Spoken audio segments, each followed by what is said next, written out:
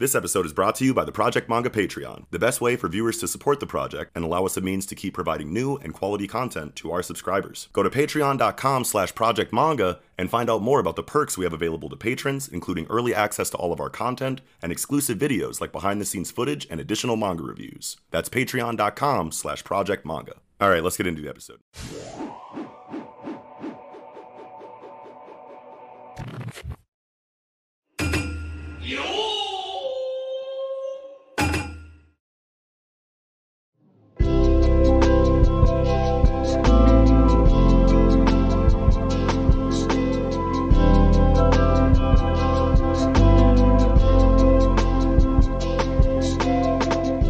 Everybody, welcome back to the Project Manga Podcast, where we cover One Piece, My Hero, Black Clover, Mashle, Dr. Stone, and Jujutsu Kaisen week to week. Back this week covering Weekly Shonen Jump issue number 27.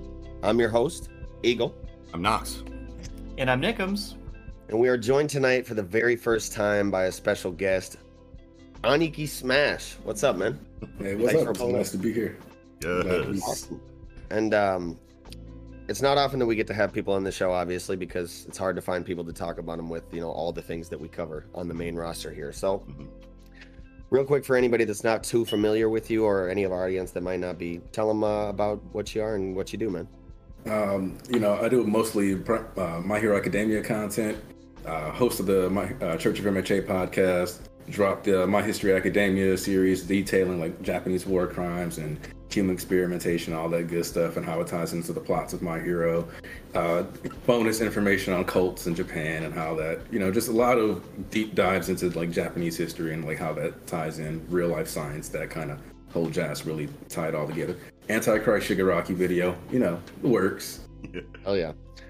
And of course, we'll put links down in the description for anywhere you can find Aniki and the stuff that he does. So with all that said, as always, take a look down in that description box for where you can find links to our individual social media accounts like Twitter, online communities such as Discord, places where you can listen to the podcast wherever you like to, and also ways to support the podcast through our online shop or our Patreon. Also, like the video. Yeah. And with all that said, man, what a fire weekend jump, man. Holy shit. Yeah. Yes. Full roster. Massive My Full Hero roster. Academia chapters. Luckily, we have Aniki Smash here to help us out with that conversation. I'm so excited for that. Yes. I want this JJK chapter. Yes. Okay, look. Yes. Should we just jump into it? Should we just jump into it? Let's just Yeah. jump right into it, man. Okay. Chapter 151 of Jujutsu Kaisen, Perfect Preparation, Part 4. Yes. Man, Aniki. we start off with the Naoya flashback, man. Yeah. Okay. So this Aniki. was Naoya, because this kind of confused me. Like at first, obviously it's Naoya as you continue Yeah. to, but I thought that they were kind of trying to focus on that dude Ranta at first. Like when I first opened up the page, because he was getting fan art and shit. You know what I mean? Like motherfuckers. The eye guy? Yeah, the dude with the yeah. eyes and shit. He was kind of popular after last chapter or whatever. So I was like, oh shit, Get him outta Ranta here. chapter. No, yeah, that's fucking Naoya's Ranta, bitch yeah. ass. But yeah, Yeah, Aniki, you wanted to jump into it. Get in that bag, Because- buddy. Like, my thing is that I thought something was a little odd in how Naobito negotiated with Toji, right? Like, I was like, it's kind of weird that he would be like, yeah, Toji, straight up 10 million, bet. Oh, head of the clan, bet. Yeah. Like, these are weird deals that Naobito made with Toji. Yeah, for real. And so it's like, when I look at how Naobito, and then especially what we see here in this chapter with Naoya, it's like those two, it's like they respected Toji, but like in the process, like their respect for Toji was in such a heavy contradiction with how they lived. They just like couldn't help but living like this extremely like hypocritical and like frustration Right. like with it all. But it's like because like neither one of them really was going to be in a position to change the Jutsu society. Like the ZNN clan just wasn't that powerful. Right. But like, so it's like it's kind of weird to think that like their power felt like they almost were never going to be like relevant. But it's also like worth noting that Toji in the eyes of Naoya is on the same level of Gojo. Like that's still like a thing. And I'm like this Toji like respect that's been happening lately is huge fan of it. Yeah, me too. Because Toji's like my favorite fucking character that's been introduced Fuck like yeah. in the series. You know what I mean? And to see him come and kind of go so quickly in the hidden inventory flashback, you're kind of like, okay, he played his part, but like I kind of wish I could see more of that guy. And then all of a sudden, Yeah. Shibuya incident comes and he comes back, you know, in the way that he does. And it's, in my opinion, as far as revivals go, one of the better revivals that I've seen, especially in shonen storytelling. So then you're like, okay, now this is even an even bigger character than it was before. Not only are you the guy that killed Gojo Satoru, but you're also the guy that like came back and fucked shit up in Shibuya incident. And it wasn't like really all that awkward or cringy like revivals usually are. So now you have even more reason to put this character up on a pedestal. And then since then, he's been getting more and more feats and more respect posthumously, like, you know, after his second death, even in the storytelling, he just keeps being amped up. Like, you know what I mean? Okay, like with as detailed as Giga is with his like a combat system, this almost feels like he makes it a point to be like, you do understand that Toji has feats, bro, right? Right. Yeah, and it's such a cool vehicle for his strength because everything is tied to that cursed energy. And then when you completely take that cursed energy away from someone, the less you have, the stronger your body, or the stronger like you are really. Like this is like the strongest solo character that like we've kind of almost seen in the entire, like you have like Gojo, you have Yuta, you have Toji, and then you have, you know, the special grades, you know, that we haven't really, the others, Yuki, who we haven't really seen too much from, and then obviously Geto, you know what I mean, who we saw a lot from, you know, as a teenager, and obviously he's Kenjaku now with all of these other abilities and all of this other stuff. But when it comes down to just raw who these characters are, Toji's like top 3. You know what I mean? Like in living in the verse, you know what I mean? So, and there's something that I really want to point out here is that you realize, like, to a certain degree, Naoya built his fighting style around Toji. ooh, Yep. Because, like, you think about it, like, he focused on maximizing his martial arts. Like, and when he fought with Maki here, he doesn't fight Maki and, like, to pull the, like, sneak knife attack like he did with Choso. None of that. He relies solely on hands, and he's, like, thinking about Toji the entire time. This dude who was a beast because he could straight up box you. yeah, Sure. And, like, when you think about, like, that resentment towards cursed tools, it's like Toji didn't use cursed tools because he was reliant on them. Like, he used cursed tools because, you know, like, that was like just a way to fight sorcerers. Like it's just like about who his enemy was. Like he was going to use the proper weapon for it. Right. And even here now, is like strength is weight and speed, so he can take advantage of the speed boost that he gets from his curse technique to maximize the force of his blows, which is also like Toji, because that motherfucker's just so fast.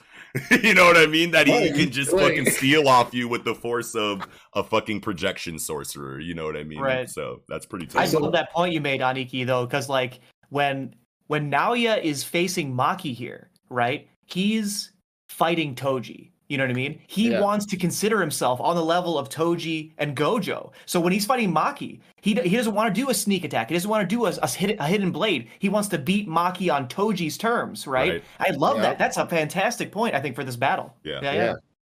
Like, and that's the thing that I don't think Naoya's dead here. I think this is now going to open the doorway for his character to actually like grow, because while I think Maki definitely tried to kill him here, I think just he's a strong enough power level where he's going to take some damage, but he might lose some teeth, but you know, he's going to be back on his feet. At least some teeth, boy. Shit. Yes, but that's going to help them have the political power they're going to need to change the jiu-jitsu world going forward. Yeah. Right.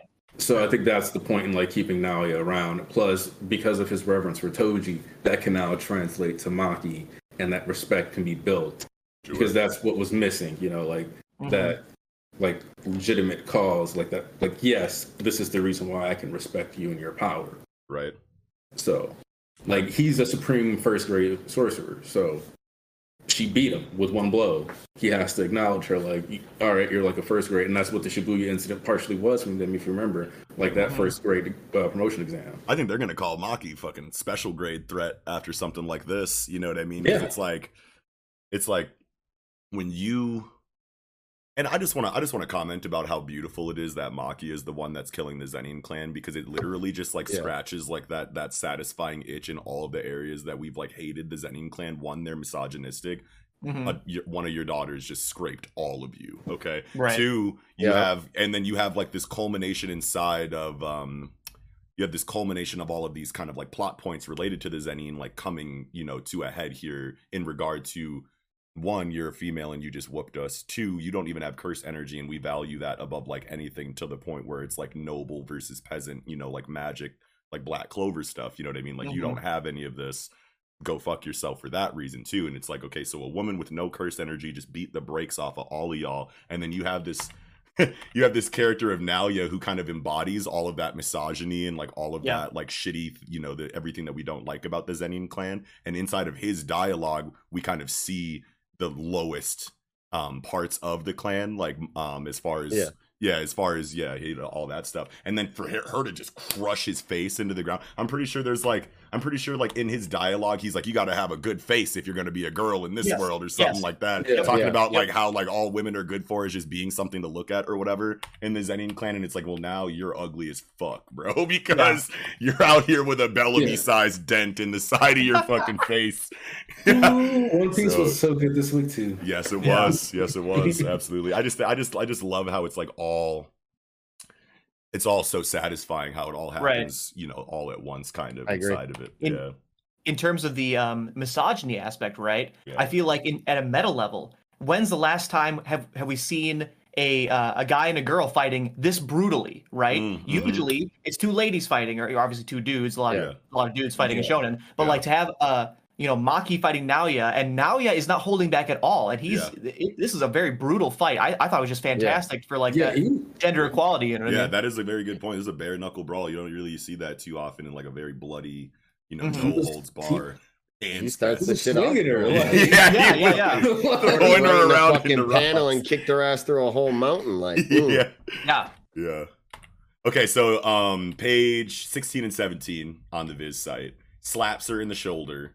When the palm of a combatant activating projection sorcery touches an opponent, the opponent must also move at 24 frames per second. Failure means 1 second of freezing. We already know this because of Naobito exposition in the Shibuya incident. But I think it's cool how she's counting throughout this fight, because she wants to understand the projection, you know, sorcery conditions and caveats and things like that. But it was always so confusing to me how she's like, okay, you just have to move 24 times, you know, or whatever in a second. And it's like, I'm trying to picture how you come to this conclusion physically, because like this is a very high concept technique, you know what I mean? Like this is like something that is very hard to kind of fathom in our physical, you know, like realm that we occupy, you know what I mean? So like the fact that she's sitting here after taking the attack and turning that very like video game, like Magic the Gathering kind of flavor text explanation for this ability and reacting to it physically in a way that follows the rules of the technique was very mind-blowing to me. I was like, how? I thought this technique was like perfect, because it's like, if it touches you, what the fuck can you really do about that? Even if you know how the ability works, how can you just be like I'm just like how do you figure it out and counter it with just experiencing it and knowing the explanation of such a high concept ability, you know what I mean? And that's what she's doing, right? If you go to 18, she literally says, you know, you make 24 movements per second with this body. I can finally see that. So with the Toji level senses, the eyes, the ears, everything, right? Like she literally can see that much detail that she can actually unravel the technique in like live, you know what I mean? Like just looking at it. And that's tight. Huge feat. It is huge. That is a huge feat. And that's tight that she, like, with the increased strength of the heavenly restriction being fully realized, she's able to see that visually. But I'm pretty sure there is like a part of the explanation of the ability that says Naobito, or the user, projects your next 24 frames of movement and predicts them.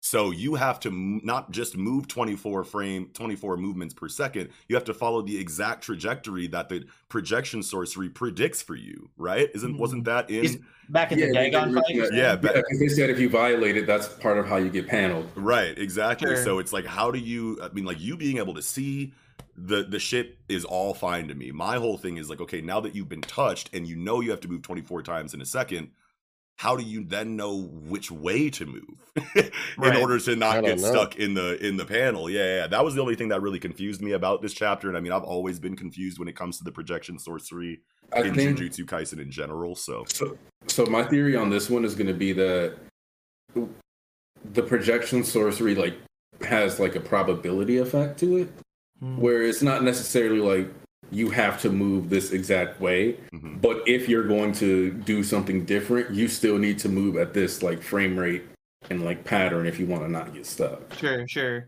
So it's like you have to just match the timing, not necessarily the path. Maybe you also have to like factor in like the momentum you already have. And I mean, she was pretty much like stationary when you tapped her. But I would assume that if you're already kind of like leaning on your left foot to take a step to the left and you get tapped, you have to continue finishing that step maybe, and like the technique checks for things like that. I'm not sure, but that like these are things that I like am constantly thinking about whenever Naoya and Naobito are like mentioned, because it's like this is the most confusing ability in this manga. By the way, do you want my crack theory for why this technique came into existence? Yeah, I want all that. Because so in the same way that like curses are like manifestations of people's resentment, I was thinking about how people specifically would have resented the companies that founded like animation studios, because you know there's always all this hatred towards the next big thing, and so you've had all like, oh, like it's just a cartoon, blah blah blah, it's a waste of time, like so all that resentment towards. That's why it's like 24 frames, because like that's when the curse would have finally like manifested at a time where it's like it's not the craziest graphics yet, but like the curse started like finally forming.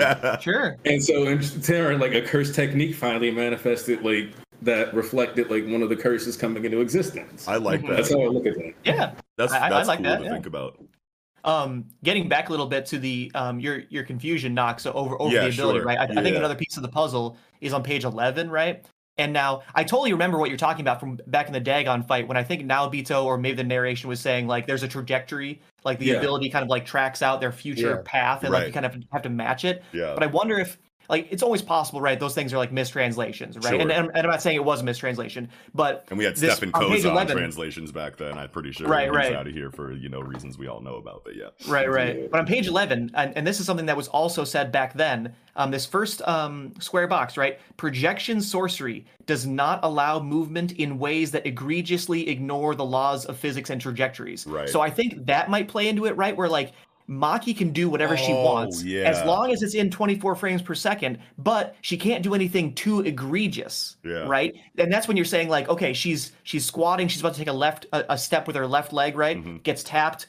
She's already in that trajectory, in that, for physics, right? So she, maybe her body could jump like to the right, say, like really well, based on just how physically adept she is. Yeah. But that's like kind of too much breaking the laws of physics and trajectory. Right. So that would be a penalty. Sure. So I think it might be that, right? As long as she's moving somewhat reasonably. That might be the condition. So I guess we can like kind of like, if taking that point, we can kind of go back to that exposition that we got in Shibuya about how the sorcerer, I think the way that it was worded is that the sorcerer who's casting the projection technique, it said that they predict your next, trajectory or whatever. Maybe it's just because of how well the sorcerers understand physics and trajectory that like that's their assumption based on the way that you're already moving or whatever kind of like high level calculations a projection sorcerer needs to make about kinetic movement in the middle of a fight in general.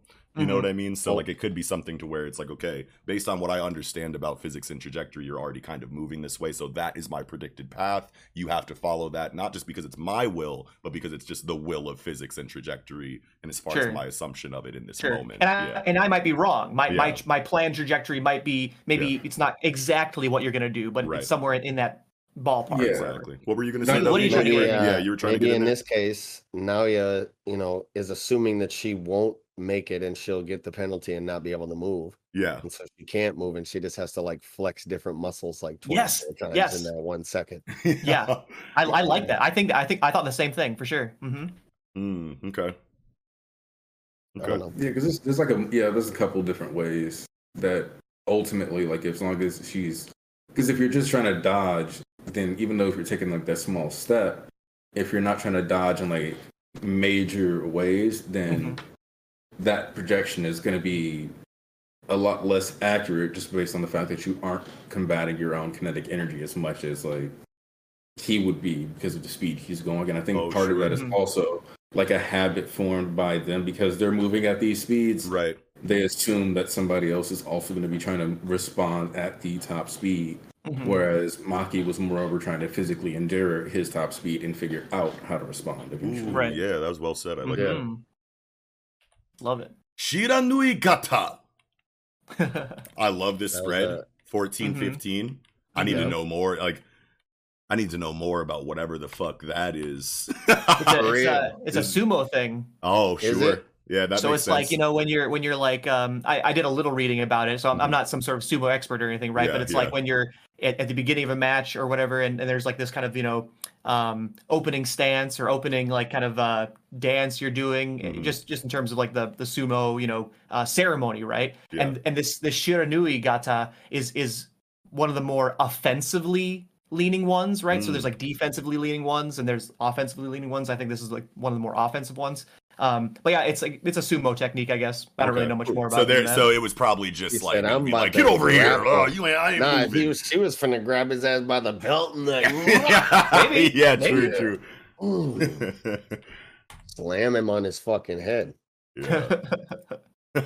That's so funny that she's just like, you don't even see a turnaround. She's literally just the other way from like pages 17 to 18. Yeah, I noticed that too. I was like, man, she just whoop. Yeah. Oh yeah. And like that's the kind of movement, you know what I mean? Like that makes sense. Like that's what Gege's been showing as far as movement goes inside of like Toji specifically. Like a lot of Toji's panels are like he's there 1 second and then he's in a completely different area and it doesn't make sense how he got there. And everyone is like, it doesn't make sense how he got here. Like that's too fast. So like that's all of Toji's like panels. You know what I mean? So because there's even a moment where he like dodges blue. Yeah. Like he straight up like leans. Yeah, like back mid getting sucked into blue, he dodges that shit. Yeah. Or when he grabs Megumi, like after they come out of the Dagon domain, and then Toji's going to like the next strongest like cursed energy, you know, collection or whatever it was, and then all of a sudden like everyone's standing there in the same room, and then Megumi is just outside, like underneath the skyway, down the street with Toji, like has him like in hand, and it's like, what, dude? Also, I'm going to give Gege credit and assume that he's implying that they use a lot of maximum power toe pivots because with as strong as they are, it's kind of believable when if you know. Yeah. You know, I'll give it to him. I'll give it to him. When you said toe pivot, it reminded me of Hajime no Ippo. I'm not that far. I'm not that far in the manga, but I have seen the panel where I think it's like Takamura like whipping around like on his big toe, and there's like energy, like there's like energy illustrations around the toe as he like whips around at like Mach 3, breaking the sound barrier and shit. Like breaks his fucking shoe apart or some shit. I can't remember, but. Hell yeah, dude.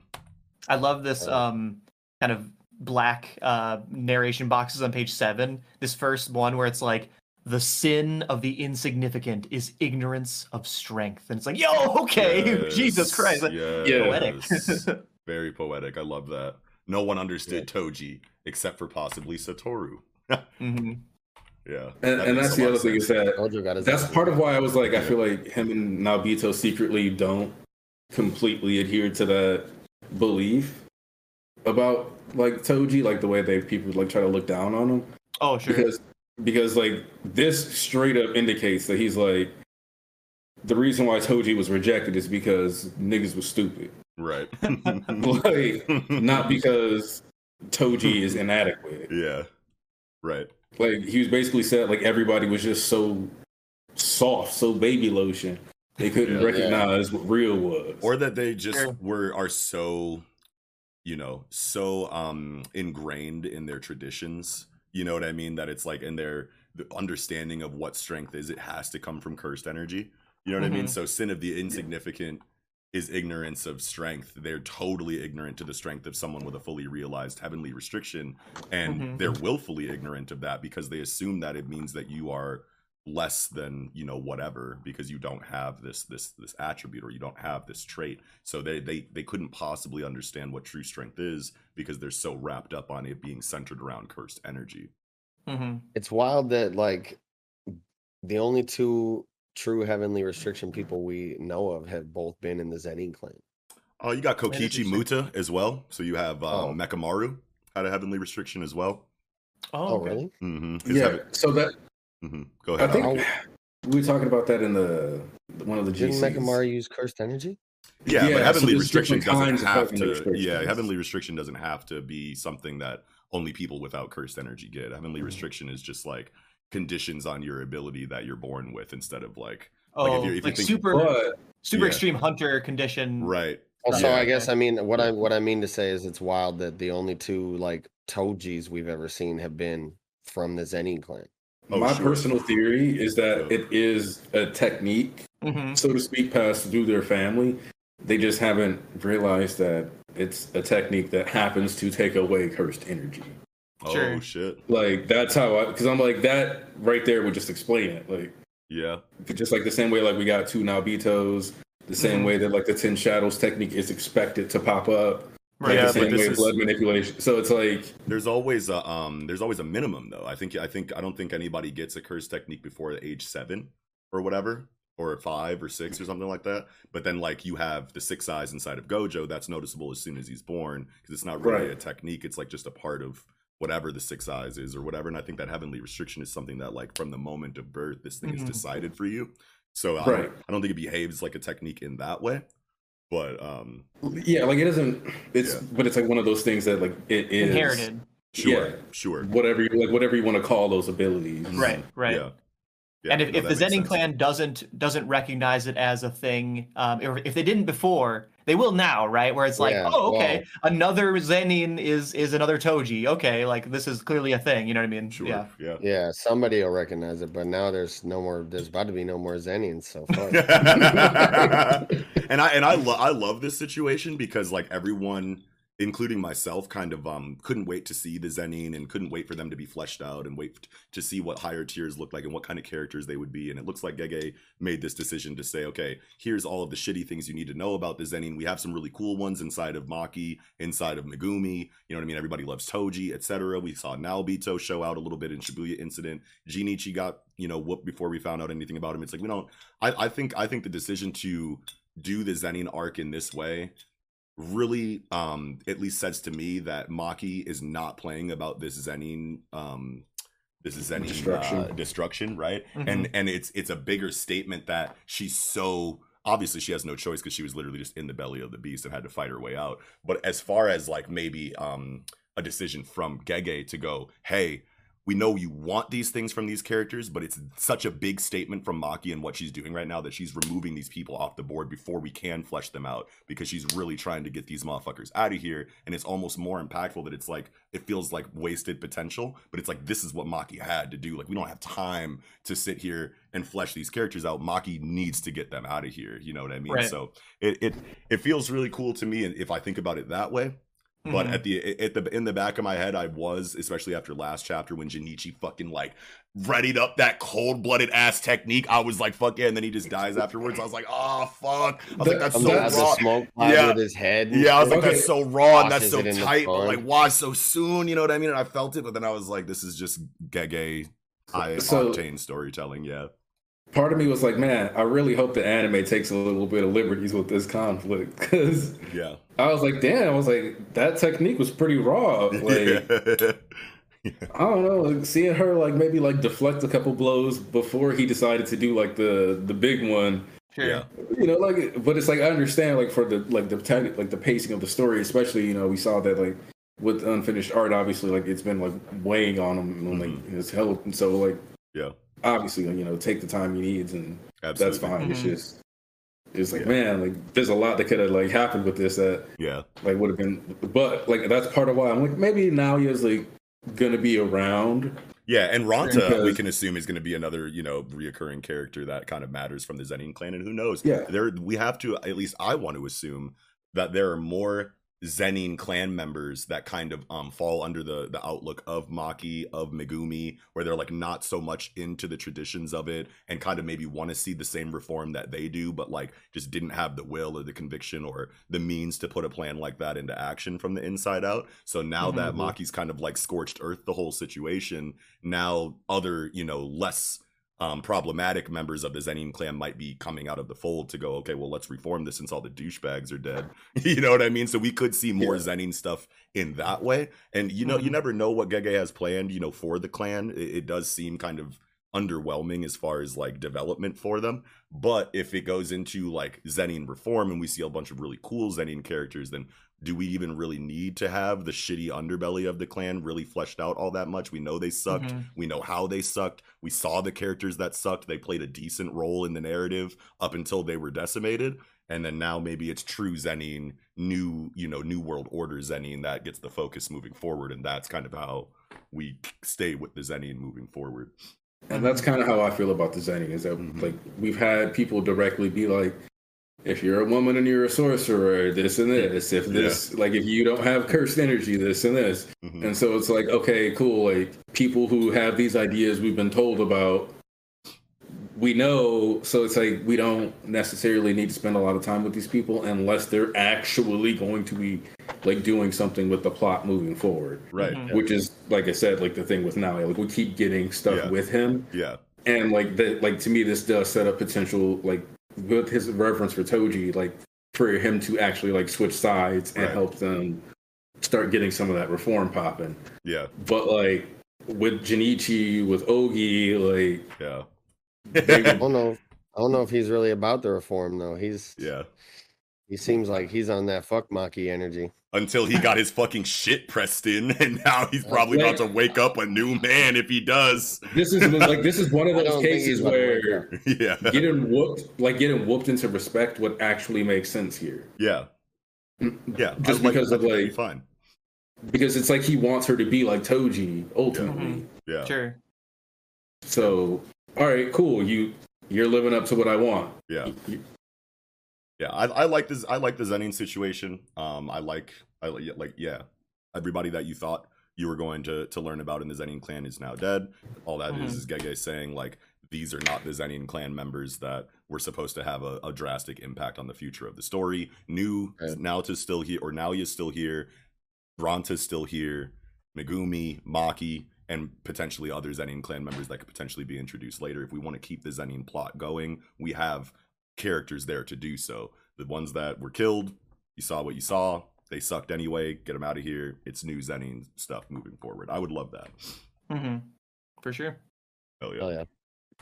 Well, does anybody have anything else? I think I'm good on JJK this week. Yeah. I think so too. Well, with that, I think we can go ahead and get right into chapter 199 of Dr. Stone, Super Alloys. We start off with this pretty cool cover of Suika. Dude, some armor. the Suika armor. Oh my god, that's so sick. The paladin. Yes. Oh yeah. So precious. Her legs like, are just maintaining that completely wholesome. exposed. Yeah. What were you saying? I was just saying her legs are completely exposed though. Like, yeah. Oh, I didn't notice that. I did not notice that until right now. Hey man, super alloys are expensive. You can't make a full armor just yet. Full armor kids. But, I'm loving Zeno this chapter, man. I've always loved him so much, his character, and I'm just so glad he's a part of the gang now. Yeah, this is tight. This is tight. Fuck yeah. And I'm still suspicious, but I mean, even though they said we have no reason to be or whatever, right? I just can't help. His presence on screen is just so ominous that it's he's got like for all intents and purposes, we know Senku was kind of a mad scientist, but Zeno actually he's a mad scientist, like really. Yeah, he's trying to just rule the world for real. Like, dude woke up and was like, man, the planet is a free empire. Yeah. I love how let's go. I love how Zeno definitely is painted up to be this like evil mad scientist that wants to rule the world, and I'm sure he said something, like along that. But at the end of the day, like when it comes down to it, like once his means to be an evil scientist, with a world domination plot are taken from him, it's he's still just a guy who loves science and wants to see it work. You know what I mean? And even though he's kind of the foil, I think is the proper term to Senku in regard to his personality and his motivations or whatever. But at the common denominator is that love for science, and that shines through Zeno's character the whole time, probably the entire time that he's been in the story, I've had this feeling in the back of my head. Can he be trusted? No, not all the way, obviously, but like in certain circumstances, there's no reason not to trust him. I like that fluidity of moral ambiguity inside of his character, and I love how he's still just such a strong shonen personality on top of all of it, while he's in the comic. Yeah, go ahead, Aniki. I think a good way to like kind of point that out is like anytime they're building something and they're like, hey Zeno, like we need to build this, he's just like, all right, cool. Like, right. Like he'll build. Yes, he did the blinking Morse code thing so that they could be found and traveled, and like they can travel and get them or whatever. But anytime there's time to do an invention, he's not going to sabotage it. Right. Because all right, if he's stuck with them, then he might as well help them fix it, because the problems that they're addressing are problems he'll have to address anyway. Right. Like even if he wants to rule the planet, like it doesn't matter if Y-Man isn't eventually addressed. Right. So it's like Nox said, he's just a true science lover. Like anytime you see Senku doing his little like snake things, and Zeno's been right there with him, like fucking in this panel on fucking page 5 on the top, man. He's like, they both got hearts in their eyes. Talking about, sure, yeah. Elegant, no, a true stone sanctuary. Yeah, it is tight. Yeah, I love that. Like in terms of like the foil aspect, right? Like before this chapter, Zeno was framed obviously as like a bad guy, right? Like he's a bad scientist, and now he's on the team, but he can still keep that aspect of like shady, dark. He's like the dark scientist right here in this chapter, where science does have aspects that are problematic and dangerous, right? Like all the inventions that Zeno is making here, they have a byproduct of like poison gas or something, right? Or like radiation, right? Radiation's bad, you know what I mean? Like it'll give you cancer or whatever, right? Right. So it's awesome to have the opportunity that like Senku can focus on pure good, quote unquote, science, science with no ill side effects, and have Zeno do the science with the negative consequences. And he's fine with that. He's like, you know what? Just because you make a bomb doesn't mean you have to use it for bad things, right? Like you could use a bomb to blow up a mountain to make a dam or something, right? Like all these bad sciences, you can use them for good, and now Zeno can have both, right? He can be the bad scientist but use it for good, which is pretty tight. He likes all the controversial experiments, you know what I mean? He kind of gravitates towards the things that have that malevolent, undertone to them. You know what I mean? Like this can be used for evil, and I'm excited about that, you know what I mean? Because I'm just excited about science in general. But like the sneaky dark ones are the ones that I kind of like, the most or whatever. It's just such a cool dynamic. But there's also a small undertone to this that is like kind of been a prevalent theme through like a lot of this generation of like comics, where like you have it in My Hero, in Jujutsu Kaisen with like Nanami when he's like, Yuji Itadori's a child. When you think about it, if they, if the nickel, like whatever leaks, then, and poisons everyone, then he dies. There's a certain level of, there's also the adult here taking, like the more adult person taking on the more, if this goes wrong, I'm the one who suffers aspect of the science too, with like, again, so like this in the new era where we have like adults actually like function and do still take on responsibilities. Like, so it's like that little extra layer too, like him like also protecting Senku to a degree, like as his student from like the more dangerous aspects. I love that. I love that. That's like some unspoken shit, you know what I mean? Like that's a really cool spot. It's like, I am the adult here. We're all doing cool science stuff that we all love, but at the end of the day, it's like these are a bunch of kids here, and I'm the leading scientific mind, like professionally and probably in regard to skill, you know what I mean? At the end of the day, probably if you compare the numbers, probably put Zeno slightly above Senku, you know what I mean? So like that level of responsibility taking subconsciously, or however, whatever term you want to use for it not being apparent on the page, is really cool to think about for Zeno. Right. There are a ton of little things in this chapter I thought were really tight. For example, like page 3, right? They make a Geiger counter, and I don't know if you've ever like seen a Geiger counter or used one or heard one or whatever, right? Like it makes like a clicking noise, right? Like when it gets closer to radiation, it's like like a predator mask. right. But the sound, the sound effect here is Geiger, right? Like that's not what a Geiger counter sounds like, but that's the sound effect they picked, right? Like that's so cool. That's interesting. That is tight. I didn't even. I mean, you're the Kana guy, you know what I mean? So you like notice that kind of stuff, but it's always so cool you point it out, because it's like, dude, that's a really cool thing to slide in there on purpose. It's like who would I mean, besides Japanese people, I wonder how many other people notice something like that. Right.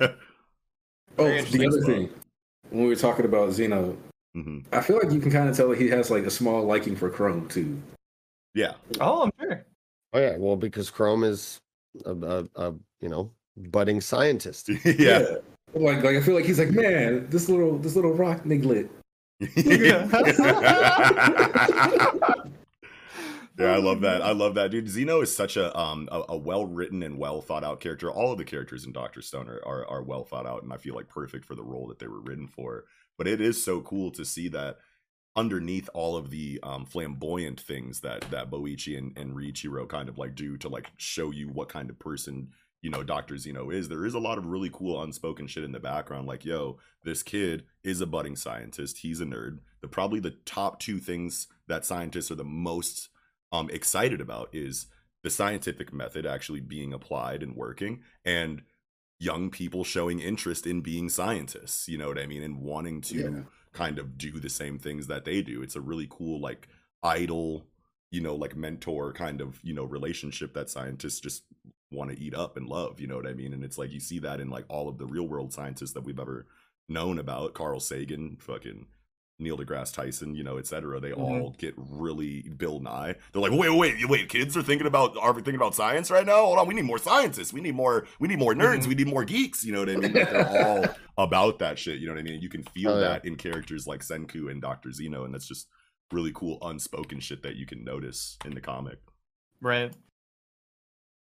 Also, I appreciate the fact that they took the time to make canning for food, like food cans. Yeah. I mean, it's like it's a thing yeah. It's like a thing about Dr. Stone that I've always just appreciated is all these little inventions that it's like, well, this is boring, and it's like, no, no, it makes sense because this is what we're building right now. This is a byproduct. We have extra of these, so like, why not do this if we have, you know? And they cover all of those little things leading up to the big invention. You know what I mean? And that's a lot of the fun of Dr. Stone for me. Is to see it all kind of like laid out on the map, like puzzle piece, bird's eye view in that way. Yep. And like they mentioned that one of the benefits of this stainless steel food containers, right? Where like in our universe, right? Like we don't have cans made of stainless steel, right? Just regular ass aluminum or tin or something, you know, like with some coating, right? And that's why they don't last forever. But the stainless steel shit, which is like super expensive for, you know, modern day metal or whatever, like that they say like it will make it last 3,700 years. So if, for example, Y-Man freezes everyone, we'll still have food when everyone wakes up, guaranteed, right? Even if it takes so long that it naturally undoes, like what it did for Senku, we'll still have food, which is super awesome. And they mentioned that on page 10 here, we can finally get to reviving cities worth of people all around the world. And on page 11, you see Taiju with a bottle of the revival fluid, and it says 75. They've already unfrozen 75 people in this chapter. And that's who like lives in Super Alloy City now, later in the chapter. Yeah, because it's like a party at the end of the motherfucking chapter. Yeah. A bunch of people we've never seen before. I was wondering if I was like, am I tripping? Am I like... But like I'm not tripping like that. They free a bunch of people. I didn't notice the 75 on the bottle. I'm gonna tell you that right now. I did not see that. Notice that number. That's a really good spot. That's a great spot. Yeah. So the one thing that I am worried about is that I always agree that Tsukasa was right to worry about like people coming back and trying to like just shoehorn and force that old way. Yeah. Like even like Ryusei, like I was always like, oh man, like you know how people were like, oh man, if Zoro runs into Sanji once he gets to Wano, that's how I felt about Tsukasa and Ryusei. Oh, really? Oh, sure. Yeah. Like, yeah, that's an interaction. I feel like we never see them interact directly. Ryusui and we don't get a lot of that. Yeah. So, like, I was like, man, he will put that boy on a shirt in a heartbeat. Like, the first thing that boy did was be like, I'm resurrecting capitalism. I'm going to make money. Yeah. That is interesting. Yeah. I literally never thought about that. And so, but I like to believe that some of these people are going to be like, okay, objectively, even if like they weren't conscious during these, you know, 4,000, 3,707 years, whatever. Sorry, like 3,709 years. Yeah. Some of them would have gotten to see their other people get turned from stone. So I feel like everybody's like, all right, objectively, I saw that. We're going to help you build all this stuff. Yes, yes. Mm-hmm. No, I think that's a great point, because like you could imagine as people get revived, they're going to have their own motivations. But I think if they witness other people being unfrozen by this team of kids who are really good at science, like I'd be like, all right, I mean, maybe you do know what you're doing. Okay, maybe be on the your old team. way is just not, it's just obsolete at this point. Right. Well, it's hard to like come out of stone like, all right, I run such and such. Fucking we get to work. Like, what are you talking about, dude? Your building disintegrated 3,000 years ago. Sorry. Yeah, I do think that that plot point will come back around at some point. I don't know how long Dr. Stone wants to go for, but I do think that it would make a lot of sense for those fears of Shishio Tsukasa to kind of show up as potential conflict in later arcs. Like once people are starting to be woken up and everything is going swimmingly, you then have the collections of people who are trying to do exactly what Tsukasa thought that they might. And then that could be a potential obstacle, because how do you deal with that? You don't do it the Shishio Tsukasa way, you know what I mean? And civilization is starting to come back to life under Senku and Zeno. So like everything is going positively, but now all of a sudden there's this negative older generation that's trying to come reclaim the world. And it's like, how do you deal with that in a non-physical way that Shishio would want to? Now we have to do it politically. Now we have to do it, in other ways that could be really interesting for the series. Arguably, this could be seen as a bit of a cop-out, but I don't necessarily think so. I do think we have to get like an actual natural disaster, because there's been such an emphasis on science throughout the series, and people have always been afraid of like scientific, or like scientists are always like, eventually we just have to have XYZ, like this volcano has to erupt, which could potentially cause massive harm, this has to happen, like certain things just are inevitable, like the big one that might eventually break California off, like those kinds of things that are always on the table. So the fact that they've been able to like just constantly find populations kind of suggests that like none of those the big one events have really happened in the story. Oh wow, and that's really interesting. The only way that I can kind of see like this not becoming, because like if Dr. Stone doesn't want to try to write all that social like concept, because it's mostly about like the physical sciences, it's not completely dedicated to a whole social science narrative. And like if that's where they want to go, then like I'm here for it. Yeah. But I don't know if that's like what this story wants to be about. Right. So like I think that conflict kind of has to be a thing, and I could easily see it being something that potentially comes up after they go to the moon and encounter Y-Man. Yeah. Sure.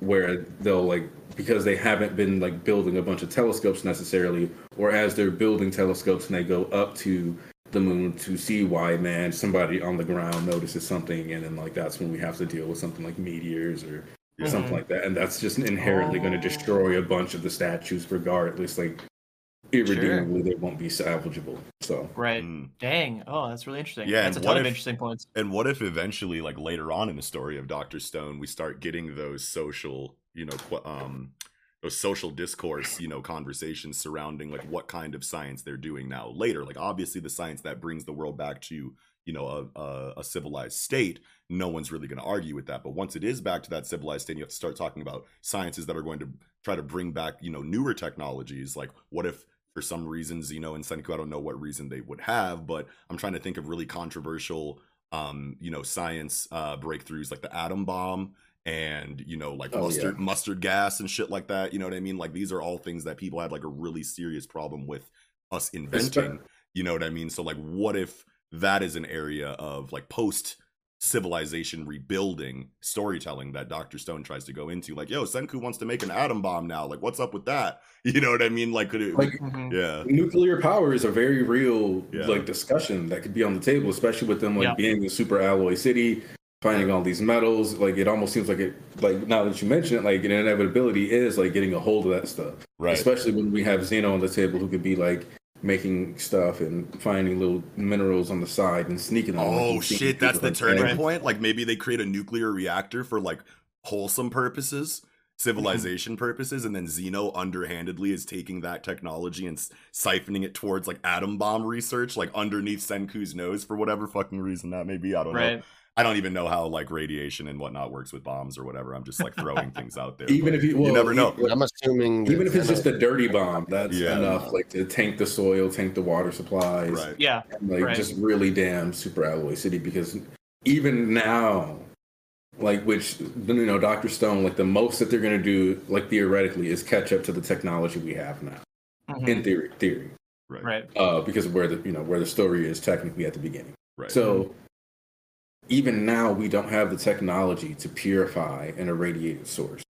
Right. You know, like Japan had a reactor break down, and like everything within like 20 kilometers of it was basically considered unlivable. Yeah. And you know, that's an archipelago. It's not like they had a lot of space, but like they had to not have people living there. Yeah. Right. And like to the extent where they're literally just like digging up bags of dirt to like remove the dirt because it's so radioactive. So dealing with this, like that threat in Dr. Stone would be even more, because like you can't just like pick everybody up and move as easily as you, like even now it's difficult, but like with where he would probably get that bomb at like timeline wise, it's going to be sooner than they'd be able to have like an expressway to get everybody away from that area anyway. I feel like realistically we probably won't see this kind of storytelling in Dr. Stone. I want to assume that like the main, you know, like brunt of the storytelling is going to be about getting people back to that the initial petrification, back to like, you know, a before state to that, and that'll probably make sense as a conclusion. You know, they build the rocket, they go fight Y-Man, they come back down, they rebuild civilization, and then it's over. But I mean, like, if it, you know, that's the cool thing about Dr. Stone, is that it is the kind of story that could continue on after that, you know, conclusion or whatever, and people I feel like would still be interested in seeing like what kind of social issues that, you know, could be tackled after civilization is rebuilt. You know what I mean? But at the same time, it's like, I feel like if it did go into that after rebuilding civilization and that whole arc finishing, I feel like then we'll start, you know, talking about like, is this going on too long? You know what I mean? Like, did it do what it was supposed to do? Like, is this 7 deadly sins now? But like Dr. Stone. And I think like it's fun to like talk about what they can do with these pieces, but that is definitely one of those. Yeah. I feel like we've lost the plot. Yeah. What were you gonna say, Eagle? I think if anything, we might delve a little bit into that. Like eventually they're going to revive some not so good people. Right. That's where we'll see some of that. Maybe people bombing or serial killing or whatever the fuck. Yeah. But like, I don't know. I've never gotten vibes from Zeno. Like he wants to blow up a fucking city. With yeah. And I brought up the bomb just because of like, he just worked at NASA. You know I was just bringing up like controversial sciences and inventions that people have issues with socially in history. Yeah. What were you saying, Nick?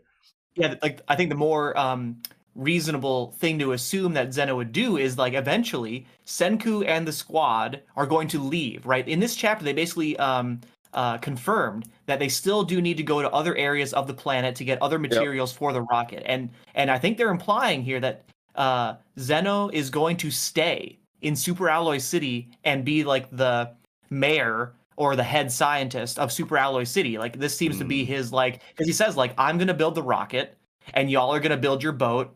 And I think I would assume that means you build your boat and go ride it off into other places, you know what I mean, to get the other shit, while I stay here and build the engine for the rocket. So while they're out exploring the world, that there can be that like sedition, you know what I mean? Like he can be trying to like make his own little kingdom in Super Alloy City, and I think that could definitely be a very likely point of conflict going forward. Sure. They get back and everybody's like, "Have you seen King Zeno? He's looking really good today." Right. You're like, what the fuck? Yeah. So now here's a question then too. Do you think they go back to Corn City first? Yes. Yeah. Resurrect allies, so that way they have a base there, get some stuff popping. So like, especially since if Zeno's going to be left there, then I feel like Chrome potentially would have to go to the Corn City, or like we need more like something to like build that up just in case. Because I don't think they just completely want to be willing to risk ceding Super Alloy City to Zeno just in case. Yeah, we need big science people in every area of territory. I can see that. Yeah, for sure. I mean, they're going. I don't think they'd send. I don't know. They for sure got to go back there to revive some motherfuckers. You know what I'm saying? For sure. Joel still got his hand smashed in the fucking chest. Yo, I forgot about healed. that. Yeah, he's healed gonna when be fine they though from turn the back stone. the Yeah. trailer. I wonder if it's broken off though. If it is, they'll just reattach Oh, it, they just right? glue it back put on. it back together. Yeah, Yeah, they got all the NBD. pieces. You're good. Yeah. We got what's Taiju's girlfriend's name? The arts and crafts major. Yuzuriha. Yuzuriha. Yeah, she'll do it. She'll get his hands back. Isn't Yuzuriha in Corn City too? Yeah, I think so. Yeah, Yeah, I'm pretty sure. Yeah. they're all. In the I same think you area. cannot trust Zeno around this revival fluid. They're like really Yeah. reviving people. Like I think if you let him get like one no, he's gonna be like, oh, now I know. What's That's up, where Stanley? My guy, come on. I bet that when they take the boat and go to other cities, they might take Stanley's statue as collateral, hostage. Like Zeno literally thought like, oh, or maybe Stanley thought in his internal monologue, like they're gonna hold me hostage. They're gonna hold my statue hostage and force Zeno to do shit. And they basically will. I mean, they've agreed that that's what's gonna happen. Now, will they trust Zeno and leave the statue? Or will they take the statue and be like, well, okay, build the rocket engine, then we'll talk. You know what I mean? We'll see. I think they engine, know. we'll talk. I think they know that like as long as Zeno is in an area where he has the same kind of resources that Senku could use to do anything, that they can't just leave him with Stanley and all of the guns in the same area and then just cross their fingers and hope Zeno doesn't figure out how to make revival fluid and then bring his army back. Like, no way. They have to take the statue and be like, do what we say, and then and they actually even like talk about that in this chapter. They're like, of course, Zeno is only working with us because we're promising to, to revive Stanley, under the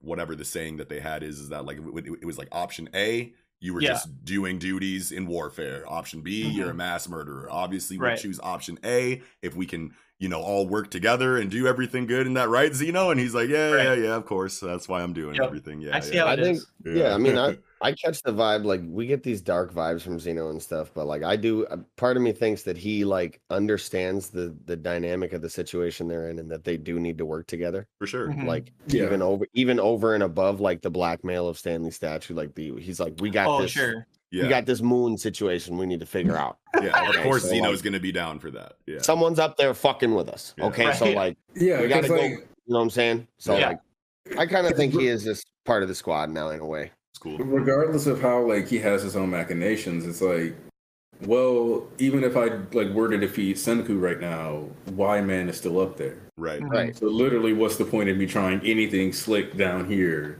Right. When Moon nigga. Yeah, we gotta fight the Moon guy, and then we can get back to our beef. We might even need to like, what if Y-Man's up here on some crazy Moon Army shit with like a bunch of robots or some shit, and like we need Stanley, Automatus and Enel up there. Y-Man is Enel. They go up to the moon and you just get a dialogue bubble. Yeah. Zap the shit out of everybody. Yo. A minor thing I noticed, and I had to look it up or whatever, and I just thought it was interesting. See on page 14, right? Zeno is holding a can, and he's talking about how the stainless steel is like super basic stainless steel, and it's like basically useless. But he's holding this can and it has this word. It's a French word, gibier. And I was like, what the fuck is that? So I had to look it up. It means game meat, like deer or boar or, things you'd kill in the wild, wild game, that kind of meat. I just thought that was interesting. I've never seen that word before. I've never seen that either. Interesting that I thought it said Geiger. French to put on there. Yeah, I don't know why I thought it said Geiger because earlier it's just a G word and I just like didn't even think about it. I just kept it pushing. I looked at it and just thought it was a play on like Gerber. That's what I thought too. That's what I thought at first. But I looked. Is this like a real word? And it is a real word, yeah. And you can go back to like say page 10 where Tsukasa and Hyoga are like have like tons of pigs. They're holding a bunch of pigs, then Francois is like boiling it all up and canning it, and then and they label it game meat or whatever. Yeah, and then he makes the fucking chef knives, and then Francois instantly is just in her element. Look at how happy she is. Like, this is where I'm supposed to be. Thanks for the knives. Fuck yeah! Oh, crazy man! Hell yeah, man! Great chapter though. Incredible chapter. Oh yeah. Also, the fact that they chose to illustrate the alloys via a giant robot. Yeah. That's kind of hilarious to me because I'm like, does Chrome even have an idea of what this would look like? Right. Yeah. That's wild for sure. Mm-hmm. But I think that about does it for Dr. Stone. Yeah, I'm good. Yeah. All right. Well, with that, I think we can go ahead and get into chapter 65 of Moshel, Mosh Burn Dead, and Running in the Rain. Fire color page. Yeah, it's vibrant. Very vibrant. Pops. I love Komoto's palette. Mm-hmm. The colors that he chooses are always very, very good. Very good color stories. Very stylized, while still MASH really does have its own style. It does. Yeah. Yeah. It's cartoony, but like high detail. Bowl cut Jesus. Yeah, and bowl cut. There's Jesus. a lot of those blur effect camera designed to make it look like it's being taken with a real camera. Right. Just little tricks and MASH that I really appreciate. Hell yeah. We start off with some hype ass information from this page in the sky, bro. Yeah. We get this information that Wahlberg and Innocent Zero were both pupils of this mage named Adam, who apparently built their entire society. Mm-hmm. Adam and Eve. Yep. Right. What? No.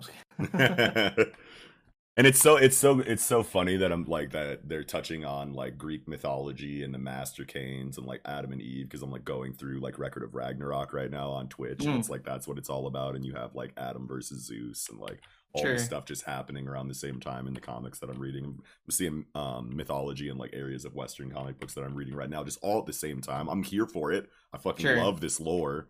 You know what I mean? But it's tight that inside of it's just a cool angle for Mashal to take inside of its lore to tap into Greek mythology and things like that in its power system. I just think that so many creators have amazing ideas for concepts in their comic books right now. I'm so excited about it. Right. Yeah.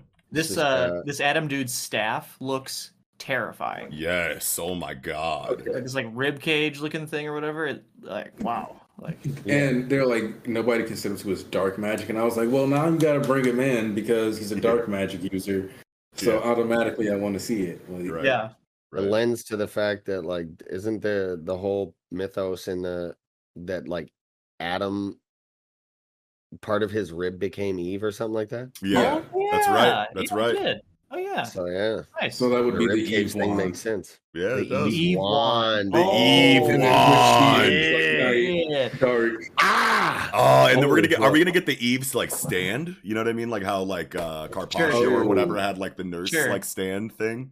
Are we gonna get we could see something like that? That'd be crazy.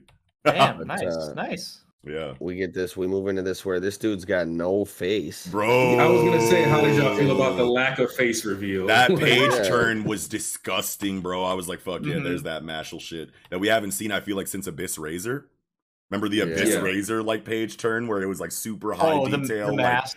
With the mask and shit. I was where have panels like those been?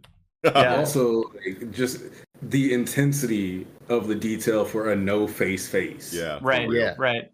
Because it's you can almost see a fingerprint in the face. Yeah, totally. With the way the stark blacks come into that very paintbrushy style outline, going into the details and the screen tones used for the face to really make it feel 3D and give it that depth that really makes it scary against the stark black. Yeah. Yes. And it just puts you on the edge of your seat to know what's going on with this guy when Wahlberg is you've abandoned your humanity. Yeah. What does that mean? What does this dude have to do to get to this point? Whatever the fuck this no face point where he can morph his face into this. Do you guys think this is this person's true face? I think so. The one that they do show? I think the point of what Wahlberg is saying is that this is probably the one that's more familiar to Wahlberg. Yeah. I think this is their original face, but also this face doesn't look entirely masculine.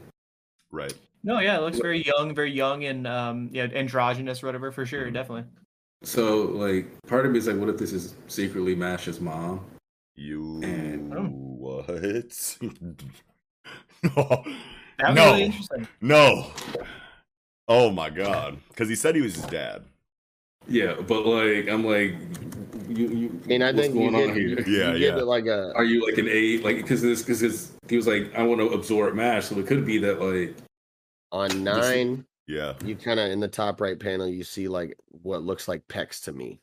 Oh sure, yeah, like Sure. the striations. Yeah, but I don't think it is actually. Yeah. I think that is, if you look at the bottom of 9, you can see Innocent Zero's chest is those squares. Oh those cubes. sure, so it's just I like think it's those body. cubes. It's just Yeah. body horror. Yeah. Yeah, Yeah. super interesting. This Very cube, interesting. like reforming his body. Because 9 also kind of looks like he's wearing lipstick. That's why I'm like, are you? Oh Yeah, Like, sure. we have the thing with Marconi where she was like, "Wait, are you a girl?" I was like, "Yeah." And I was like, "Oh, I was wondering about that." Yeah. That's very true. Very true. Yeah. So I'm like, "Wait, hold on." Mm-hmm. Yeah, that's We get interesting. this crazy ass spell from Innocent Zero. Times. Yeah. The It looks living like they're dead about toll. they're about to bring somebody back from the dead or some shit. Somebody crazy. Yeah, who's in And, that coffin? Wahlberg. Why is he so surprised that he would use a forbidden spell? Yeah. Okay, so you know what I just realized, and I'm like glad. Okay, so this now makes me glad that MASH doesn't have like a super popular following yet, Sure. because the Naruto comparisons could have really started coming in here. Oh shit. Because like you got it's an attack during a festival. Yep. hmm The feminine face reveal after Yep. like is clearly experiments in immortality. Right. Yep. The sensei or the old person. We've being been like, "You left comparing behind this to Sarutobi versus Hiruzen for like a couple Yeah. chapters now, Yep. Yeah. Yep. and it's like, bro, if And I we don't get even the mean it in a scene. bad way. It's Yeah, just, no, this is no. good. This is all really good. Like just like as a set, like as a template for a point of conflict in a shonen Mhm. story. Like it feels fine that it's similar to Naruto in these ways. It really just comes down to execution. You know, whenever these comparisons are made, and Mhm. MASH executes differently than anything, drastically differently than anything that it pulls influence from. You can feel the Harry Potter in there. You can feel the One Punch Man in here. You can feel the Naruto in here, but it Mhm. doesn't feel lazy. Like you're using these influences Exactly. to tell your story instead of, you know, whatever. Because like the only reason I even thought about it, I was like, well, he's probably gonna bring back somebody from his past, and then it was like, oh, but then I was like, it doesn't matter, because I was like, the fact that you can enjoy it and like you have to really sit there and think about it means that they're probably doing a good job. I said Sarutobi versus Hiruzen. I meant Orochimaru versus Hiruzen. Sarutobi and Hiruzen are the same person. Yeah. I was I thinking. I was like, I know what you didn't wanna like in put- my Yeah. brain. I was like, I know Yeah. what You you mean. said it. I was thinking that, but I didn't want to put you on blast. Yeah, it's one of I was those like, I'm things gonna where let like it I rock. would have watched the episode and been like, what the fuck are you talking about, kid? So I'm glad that I remember, please fucking call me out for those things. Oh my Well, I god. guess if we're following that line of thought, like the Yeah. only person, obviously in the Hiruzen fight, Mhm. it was their predecessors, the dope ones. So like, Yeah. is this Mhm. Adam in the coffin? Oh my god! Yo, fuck. if it is, I mean, that's fantastic. we already got the space backdrop too, so like, Incredible. I love that. and that like And there's a- inky looking. Ooh. Mhm. There's a cross on it. Mhm. Mm-hmm. Yeah. There is a whole cross on it. Bruh. Love it. Need it to be. So I'm wondering, like, it says, the ability times the living dead, and there's a clock in the background, and the clock is at 2. So I'm wondering, like, is this this must be third level magic, Oh, sure. and it's 2. So can we assume this is 2 in the morning, aka this is the night of the living dead? So like this is some sort of like meta level, because this is time magic, right? Right. What does zombies and coffins have to do with time? Unless it's like Night of the Living Dead, like a zombie movie, right? Mhm. And third level time magic is so powerful and abstract, you can like create a coffin out of the concept of the night, which is a time of the Oh, living dead. You know what I mean? I Like see where you're it's like, going with this. yeah, it's very interesting. Like Yeah. what is he doing? How's this time magic? Exactly. I guess I just assumed that either this spell is forbidden and it's so dense with destructive power that there has to be a time caveat on it to some degree, to Oh. where like you only get to have this spell and be able to use it for a certain amount of time. But I feel like it might make a little bit more sense if the timer is counting down to the actual full manifestation execution of the technique. Okay, I can see that. Yeah. It could also be the way that it works is it targets specifically the exact moment a person died in time. So it's like it's the time that they were set, like their soul is pulled from that time right before they die, and then drop back in once this time limit is over. Because like, and that's kind of be thinking about how I think it was in Bleach when he was like, I grabbed 100 nights from the Soul Society's future. And I was like, whoa, how did that? Okay. So I'm just thinking, like, if you're just like grabbing actual time, or like if somebody was killed, you're grabbing the time they would have lived. Sure. Oh shit. Yeah. If they hadn't been murdered, something like that. It's so like, man, dude, this Mashle is doing a really good job, because I know that this is going to make sense to the world of Mashle and I mean, obviously Magic still has a lot of fleshing out as far as like raw rules and shit for it goes. But I mean, like, as wild of a concept as this is, like, I feel like once it actually starts to be used, it'll make, because right now it just seems like a whole bunch of brand new concepts in the world of like Magic of MASH that we're seeing for the first time. So like it kind of seems like it's like off the railsy, I want to say, you know, but I'm sure Komoto will tie it all back and it'll all feel great. But as of right now, it's like, holy shit, what am I supposed to think of this right now? And it's just like, I love that in between stage before it becomes cohesive. You know what I mean? And I think part of this was also to make sure to kind of check that, like, yes, MASH is powerful, but there's a reason this fight is taking place where it is. And it's because MASH isn't strong enough to be chilling right next to two people fighting with God one. Yeah. Or and like, you just don't want to have MASH fucking punch his way through the Wahlberg obstacle. You know what I mean? Like, who knows what Komoto will eventually do when MASH has to confront Innocent Zero hand to hand. Is he going to play it up like a gag? Is it going to be as short as Margaret versus MASH? Who knows? But in the meantime, we need Wahlberg to show out and potentially catch this L. And if MASH is the answer to the conflict, you need to keep him separated from everything if you are going to have him be the answer in that way. Otherwise, people are going to be like, why didn't you stop this earlier? Yeah. Something that is very martial that I could see happening is like, there's a time limit on this technique. He's like, oh, you got this long to kill me before, you know, this motherfucker comes out and we about to mob on you type shit. And like, Wahlberg's struggling, the time limit hits, and like simultaneously Mosh gets like launched up into the sky or something, and like woo, hits this dude in the chin as he comes out the coffin with the back of his fucking head, and like, they go off somewhere and fucking, and then Mosh fights him. I don't know, some stupid shit. Or the dude like gives like exposition, just, like, or he says like, when this clock reaches, you know, midnight, this dude's gonna come out of the coffin, and MASH just like holds the door closed. Holds them like so they can't move the clock. And it's like, no, that's not how it worked. You're supposed to do that. Yeah, you can see the fucking look on Innocent Zero's face when Mosh, like, I can just picture it. If Mosh comes in and does some stupid shit, like he'll be having this monologue, like, the time limit is complete. We're about to fucking kill you. And then he's just like, when Mosh comes by and fucking smacks him. Ultimate test. Can you show emotion without a face? Oh shit. Yo. Holy shit, man. Oh yeah. It could be one of those big head panels that we haven't gotten in a long time. Could be one of those.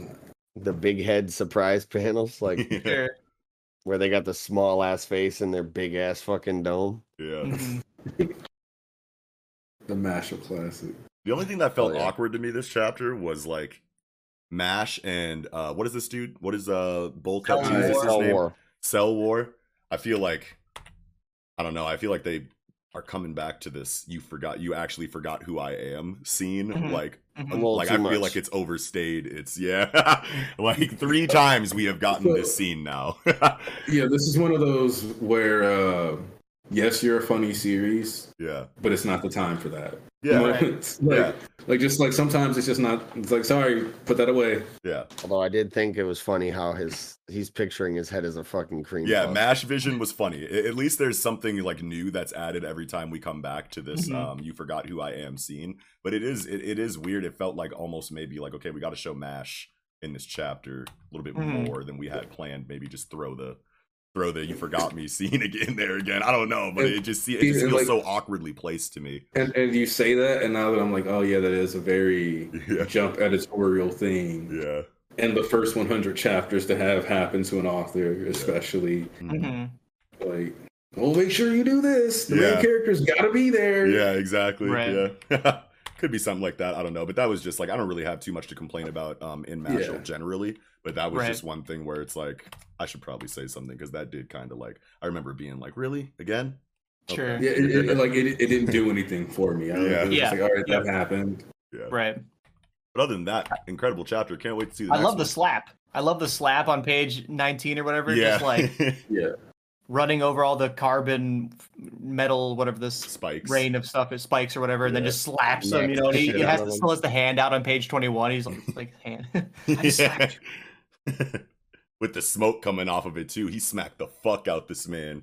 Slapped him like he was trying to cook a chicken. Okay, I was worried you guys wouldn't know about that joke. Oh shit! I'm good on Mash though this week. I don't know if you guys have any more. Yeah, me too.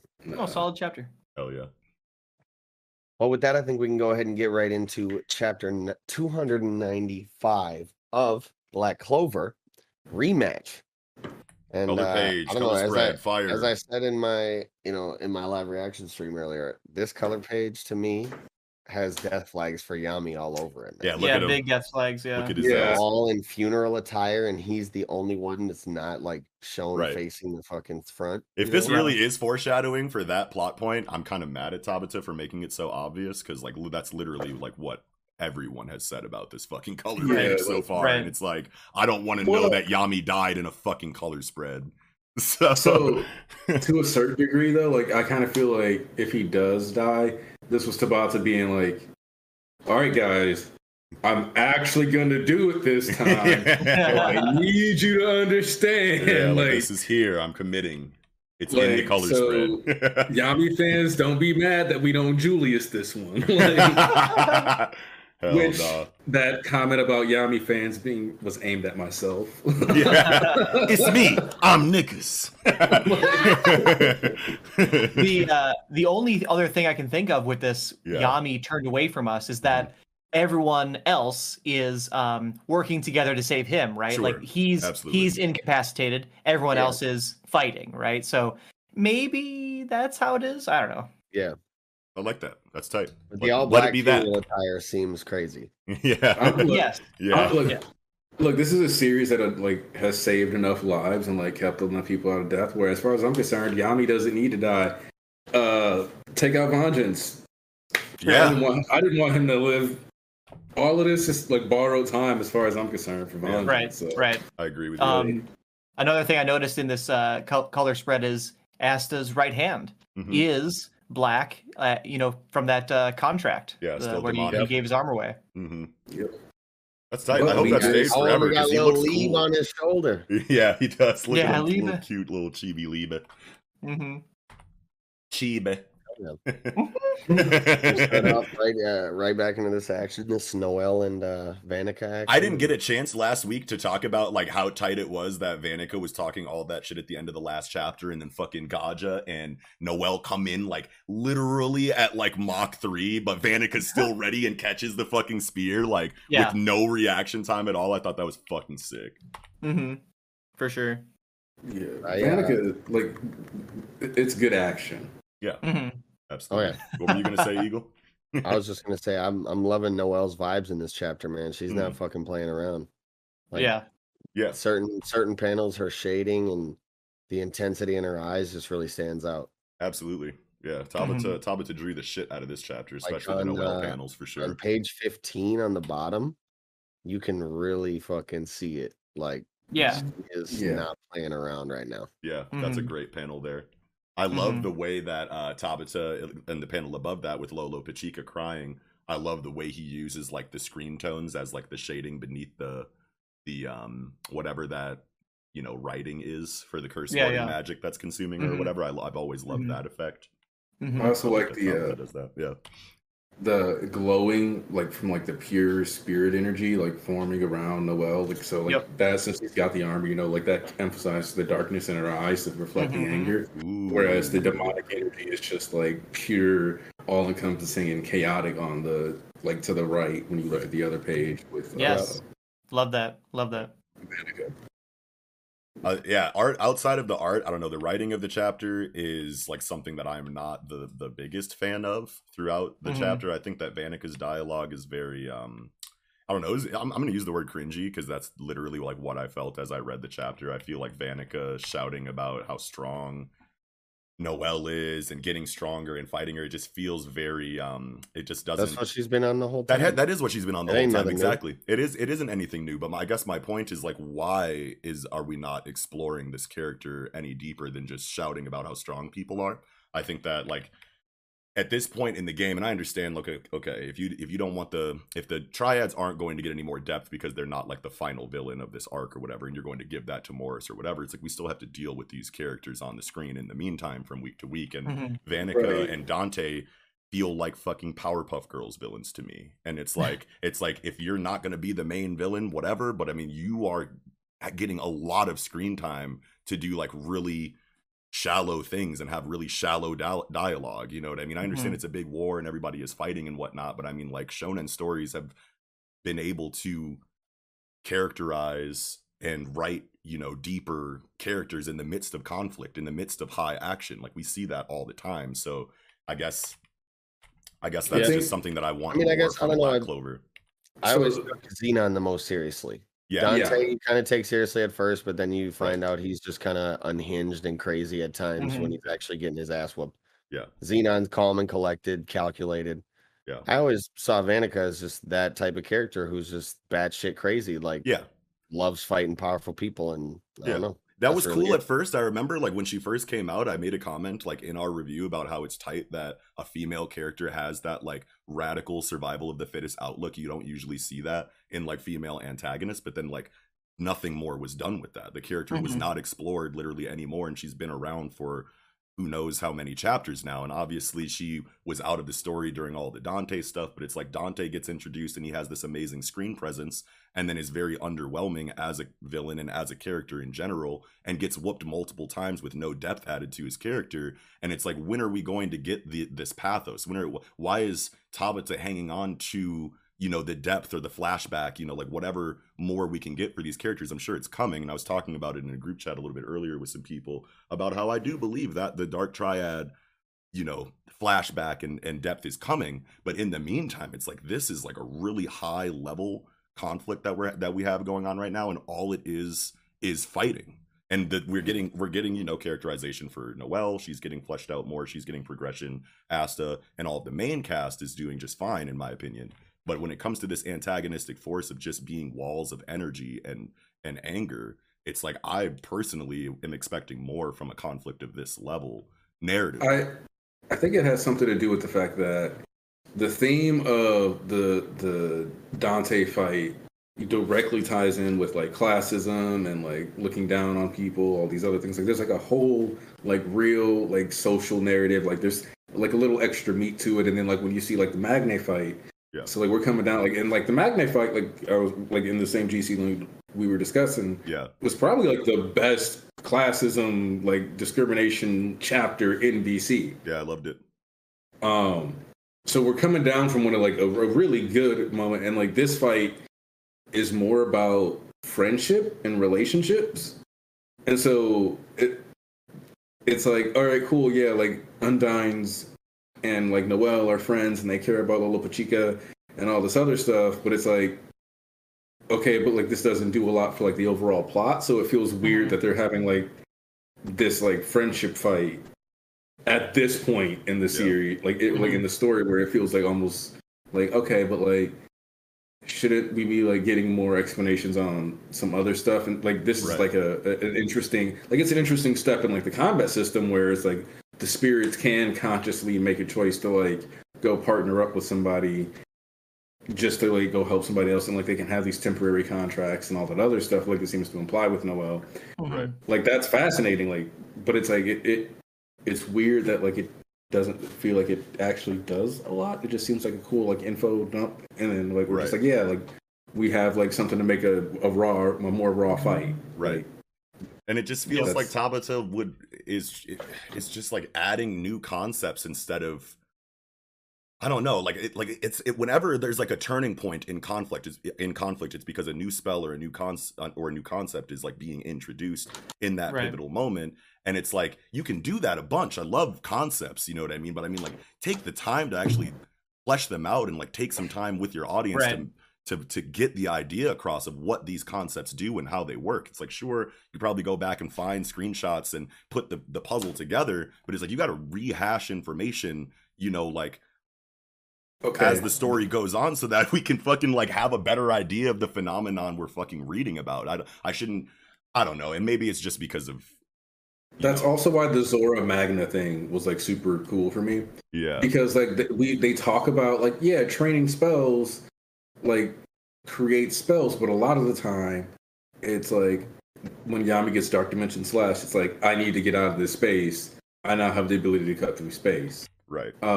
Like with Valkyrie Dress, like we had practiced Mana Skin, but she technically hadn't practiced Valkyrie Dress, like that spell. Yeah. It just like unlocked and was like, you know, like a crisis spell. Yeah. And so like we knew that Zora had some cool spells and like configurations, but like we had never really talked about him like actually meticulously crafting all these like small little glyphs to make them. Yeah. Mm-hmm. And so it was like, cool, we're finally getting like actual hard work to create spells and having that be relevant. Yeah. Whereas almost every other time it's been like, yes, people have trained, but boom. Yeah, like here they it get is. this stuff, like here it is, like no extra story attached to it. It's just like, I'm here to whoop your ass now, and here's another form. And I feel like we just started like delving into the idea of like actually like showing characters learning and training spells like this Spade arc. So like it's cool that we have it now, but like that whole entire idea I feel like is coming late. And at the same time that it's coming late, Tabata is dumping more concepts on the table in like times of like high stakes conflict. So it's like it just feels messy. You know what I mean? Yeah. And then this like Saint Sage ability, I think they do a good job of like explaining how technically Undyne explains how, yes, it makes sense that no one knows about this because she knew about it and she purposely decided because she loves Lola Pachica so much that I'm just not going to tell anyone else about this Saint Sage thing, right? But like how I don't know, trivial and convenient. It's just lazy, I think, like here's a new ability that's just going to fuck up the devils. Yeah. So hard counter out of nowhere. Hard counter. Hard counter. Brand new. Okay. So here's I will defend Tabata on this in the sense that it is like the logical conclusion, right? Like we've had these spirits, sure. So to a certain degree, we've been looking for that win be condition. We've been asking ourselves, how do they win? Yeah. Right. Like so, like it like makes sense. Like okay, there has to be like a holy something, and so it's kind of nice that like this is directly a result of spirits that we've seen in the story. For a good chunk of the story, at least. But this is information that you lead into. This is not information that you just turn the page into. But when we have series like JJK, where, and I like one of my favorite things is when you get that box, and it's like a fourth grade, you could use like a baseball bat, like a pistol, shotgun, like. And then like you for the most part like adhere to it, or like in like okay, we kind of just do a bunch of special grades now for JJK, but like you know like but like when you set it aside, like if you introduce this system, then like with Magna for example, it was like okay, he's like a 5th level mage, and then like that's just too low, so he had to like find a workaround. Right. It's like you didn't have to hide Saint Sage from us.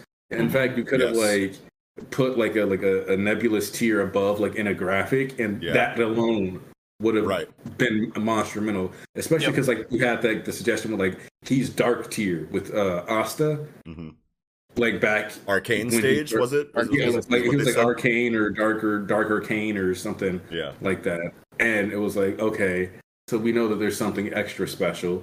So then it just would have been like, okay, Saint Tier goes with Dark Tier, boom, or whatever it was. Like, all right, we got it. Thanks. Like, it didn't matter. Like, that secret didn't matter too much. All that mattered is how we got there. Right. Sure. And then, like, so holding that secret would have helped a lot. Like, if we just would have known, okay, Saint is a thing.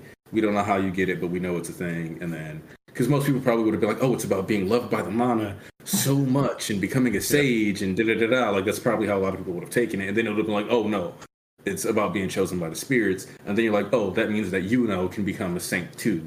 Yeah. And that's how, like, both him and Asta get to stay on the same level, because Asta gets to keep leveling up his contract with the anti-magic devil, and, you know, he gets to become the ultimate saint. I just think that more prep. What do you guys think about this? Yeah. When we got the explanation on the stages of mages, you know, stage 0, whatever arcane stage, it was from Lolopechka, right? Correct. Or Gaja. So I think it was both of them. The lines that she doesn't even know about it. Sure. She couldn't tell them it's a thing. And that feels great. There could have been an instance in the story where we could have known earlier. Yeah. But it makes sense in this instance where Lolopechka explaining it to him wouldn't tell them about it because she has no idea it exists. Yeah. And that's fine. That all feels great. I love that, what you just said, but at the end of the day, like, when it comes down to execution and how you're going to tell your story to the audience, it's like, I feel like there could have been a little bit more prep work personally, you know, leading into this information, you know what I mean? And if you can tie it back and make it make sense in your story and in your narrative after the fact, whatever, Black Clover isn't breaking any of its own rules with what it's doing right now, but it just feels underwhelming to me. It's in its execution, because it does feel very out of nowhere, very page turn, hand wavy, you know, explanations that barely make enough sense to get us through the chapter without there being such an obvious break in continuity. But like, it does feel very messy, you know what I mean? I do have an example of that structurally, you know. I do have an example of that from the One Piece chapter that's coming up that I think I like have an idea of, like, what is being gone for here, but it's very much in the same realm as this, where it's kind of like, that can technically potentially work, but you probably should have done more with that. What I appreciate inside of, like, series like Jujutsu Kaisen, when you made it a comparison to talking about, like, the grades and how, like, what it takes to defeat a grade, baseball bat, shotgun, grenades, and then after we got that explanation, it was just special grade time. I do agree that is kind of awkward, but at the same time, in comparison to all the other concepts in Jujutsu Kaisen, there's so much more structure surrounding like all the other explanations that we get for phenomenon, that like an example like that I feel like isn't too drastic for the continuity. But then inside of things like Black Clover, where it's like things feel messy in multiple areas, and you know, you can find a connecting line, but it's that connecting line I feel like should be more apparent. It should be, you know, like Tabata should spend more time to develop, you know, concepts and rehash the information and make sure that at the base level, we have a good understanding of how magic works and why people are able to do the things that they're doing. Not so much, here's the story, here's things happening, here's, you know, explanations that we throw in later that like make, you know, other things from before make sense. Like, I just wanted to make sense at first and then add like, okay, is this flying off the rails? Oh no, you're tying it back. Whereas this just feels just messy in general, and then Tabata kind of cleans it up later. I don't like that feeling or that dynamic. I prefer it to feel, because it feels like he has these ideas sitting in the chamber, and then but he's like focused. Like he's like he tries to be like really focused on like the story. Like I never feel like, oh, Black Clover's like doing way too much this chapter.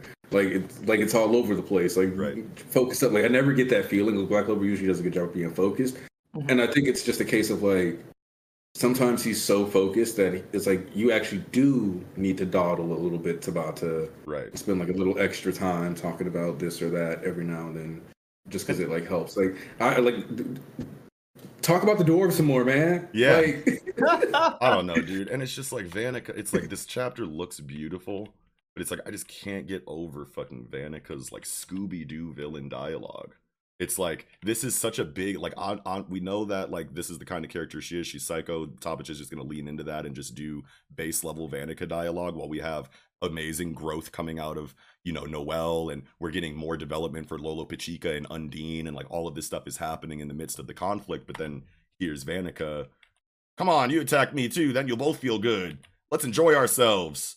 So, you know, someone, you know, like, it's just like, you better show me, like, I'm not going to give you, you know, I'm not going to forgive you if you let this, if you let me be bored in this fight. It's just like very like flat dialogue while there's deeper dialogue happening around her. And it's like, you couldn't give us like anything to deepen Vanica's like character during all of this, at least. It's because they're talking, but they're not having a conversation. Yes. He's a That's a great, sure, that's a great way to put it. Sure, yeah.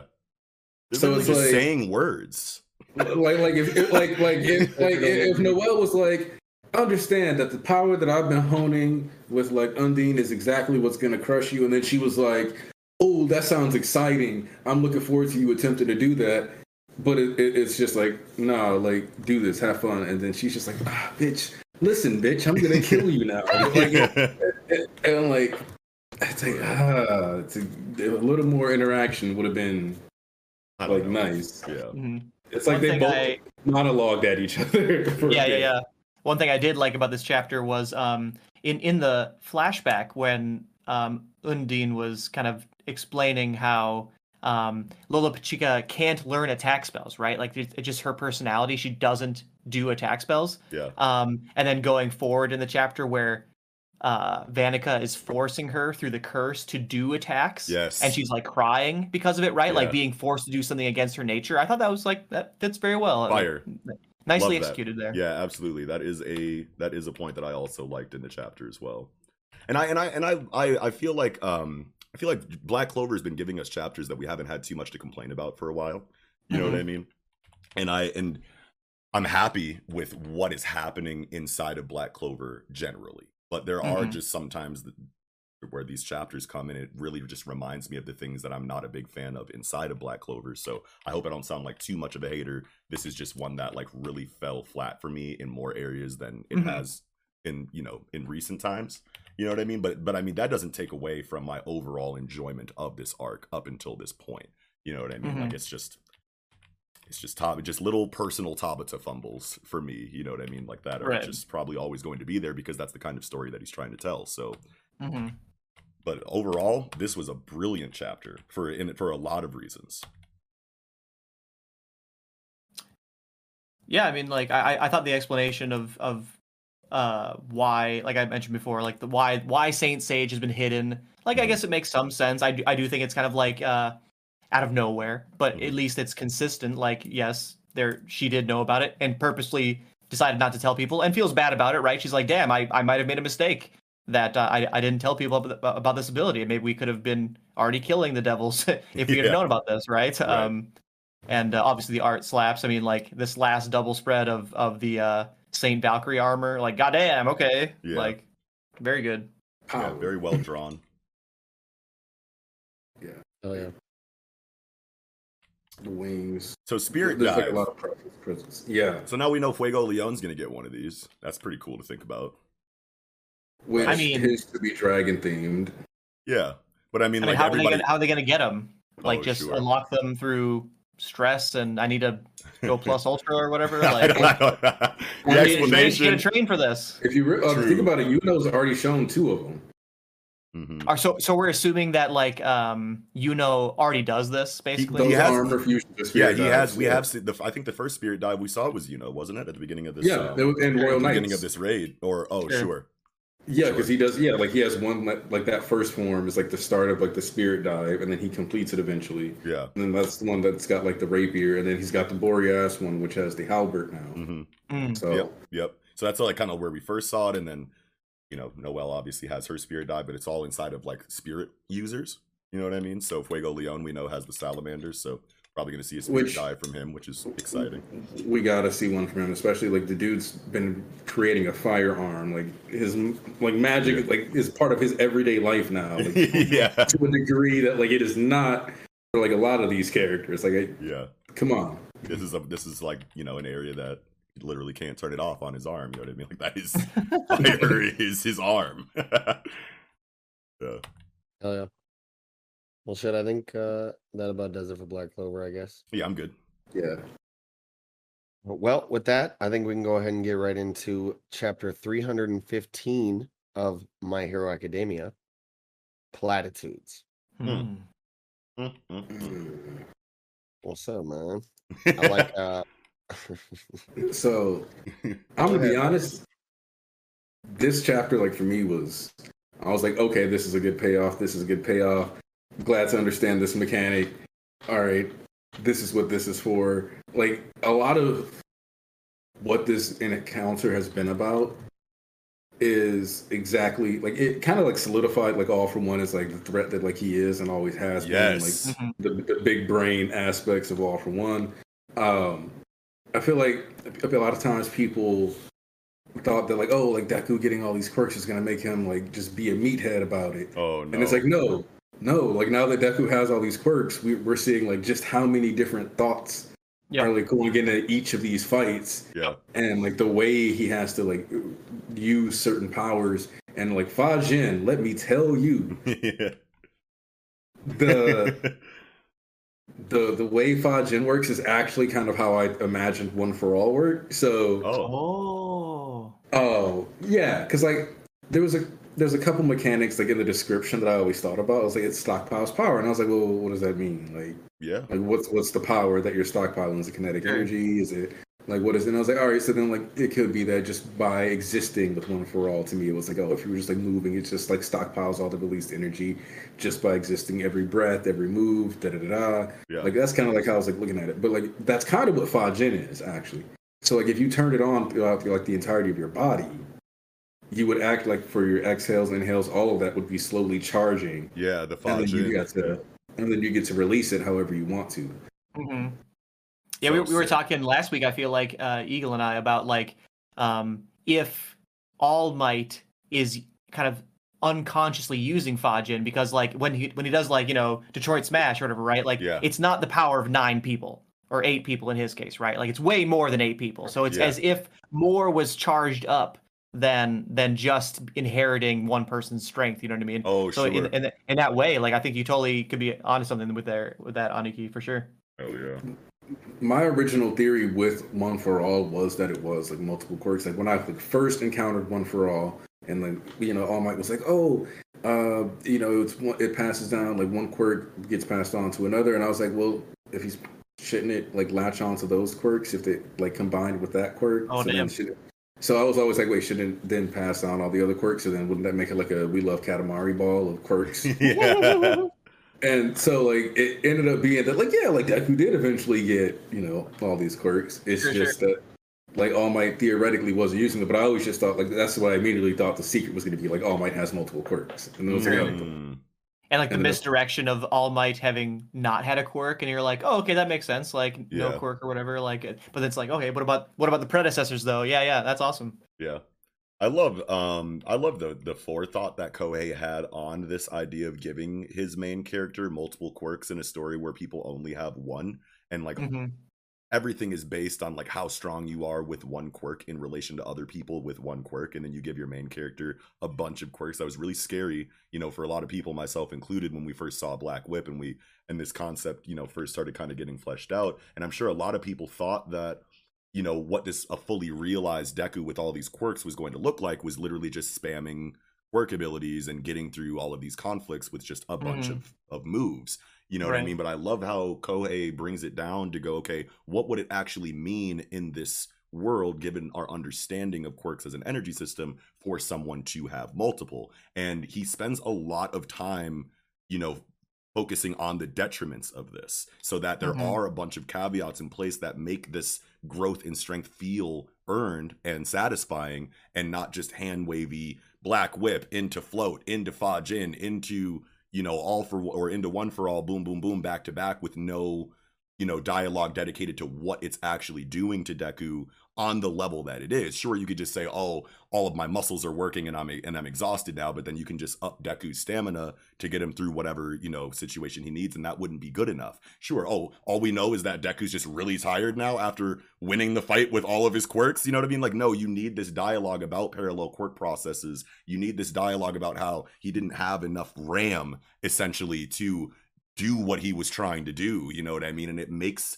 this increase in capabilities feel really good. You know what I mean? And it's just like future thinking from Kohei in that way, to know that people would complain about this if it's not executed properly.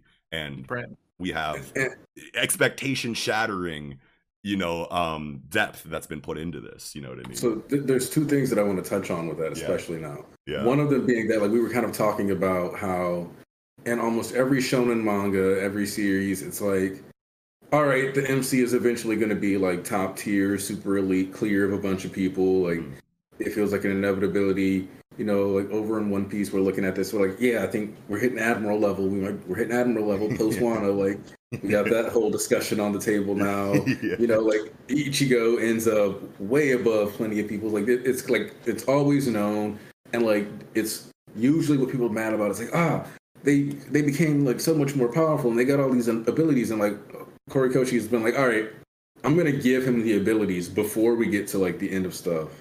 Yes. And you're going to see him struggle with using them, so that even though he's stronger than all these people, you'll at least have actually seen him practice with these abilities and learn how to with use them.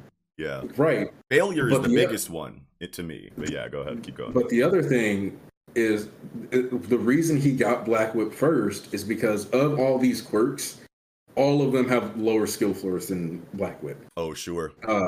You can just like float in one place. All right, cool. That's basically the equivalent of like him just activating full cowling. That's why, like, when he wasn't using Fajin, but he was using Float, Black Whip, and Smoke, it wasn't an issue, because Smoke is just, just let full cowling be on and let it roll off your body. Right. Float is, staying in there. So, like, when he's doing, like, Pinpoint, Black Whip, that's that shape manipulation, that same, spreading one for all throughout your body, but now he's, like, learned to spread it at a distance already. Right. So he's been, like, distributing that energy through the air, essentially. So it's like he practiced Black Whip, and that foundation builds on all these other ones, which is like, then when you think about it, Fajin takes you back to like the original way he was using One for All to a certain degree, where he was, like going like 5% smash in my right hand, and now he's like, if I throw like 6 jabs, I can throw like a 100%, like a fake 100% smash, which might actually be how he took out Muscular, because you had that little streak when he like took him out during the fight, and we didn't talk about it, but that's also because that hadn't been revealed yet, like how Fajin works. Sure. We just saw him like one shot Muscular. But nice. That could be a retroactive explanation for the conclusion of that fight. Yeah, absolutely. That's tight. Yeah, that's super tight. It also makes it where like Deku using Black Whip centrifugal force, like this Fajin thing, this is way better in my opinion than him actually just getting 100%. Right. Because now he still has to move around. He still has to, like, there's like a wind up to it. There's build up. Yep. So it gives more openings for his opponents to respond. Absolutely. Right. I love the art on the 6-7 double spread of the faux 100% or whatever. Yeah. Where the first panel, the top panel, I love like seeing like the raindrops like, solid in time, right? Yeah.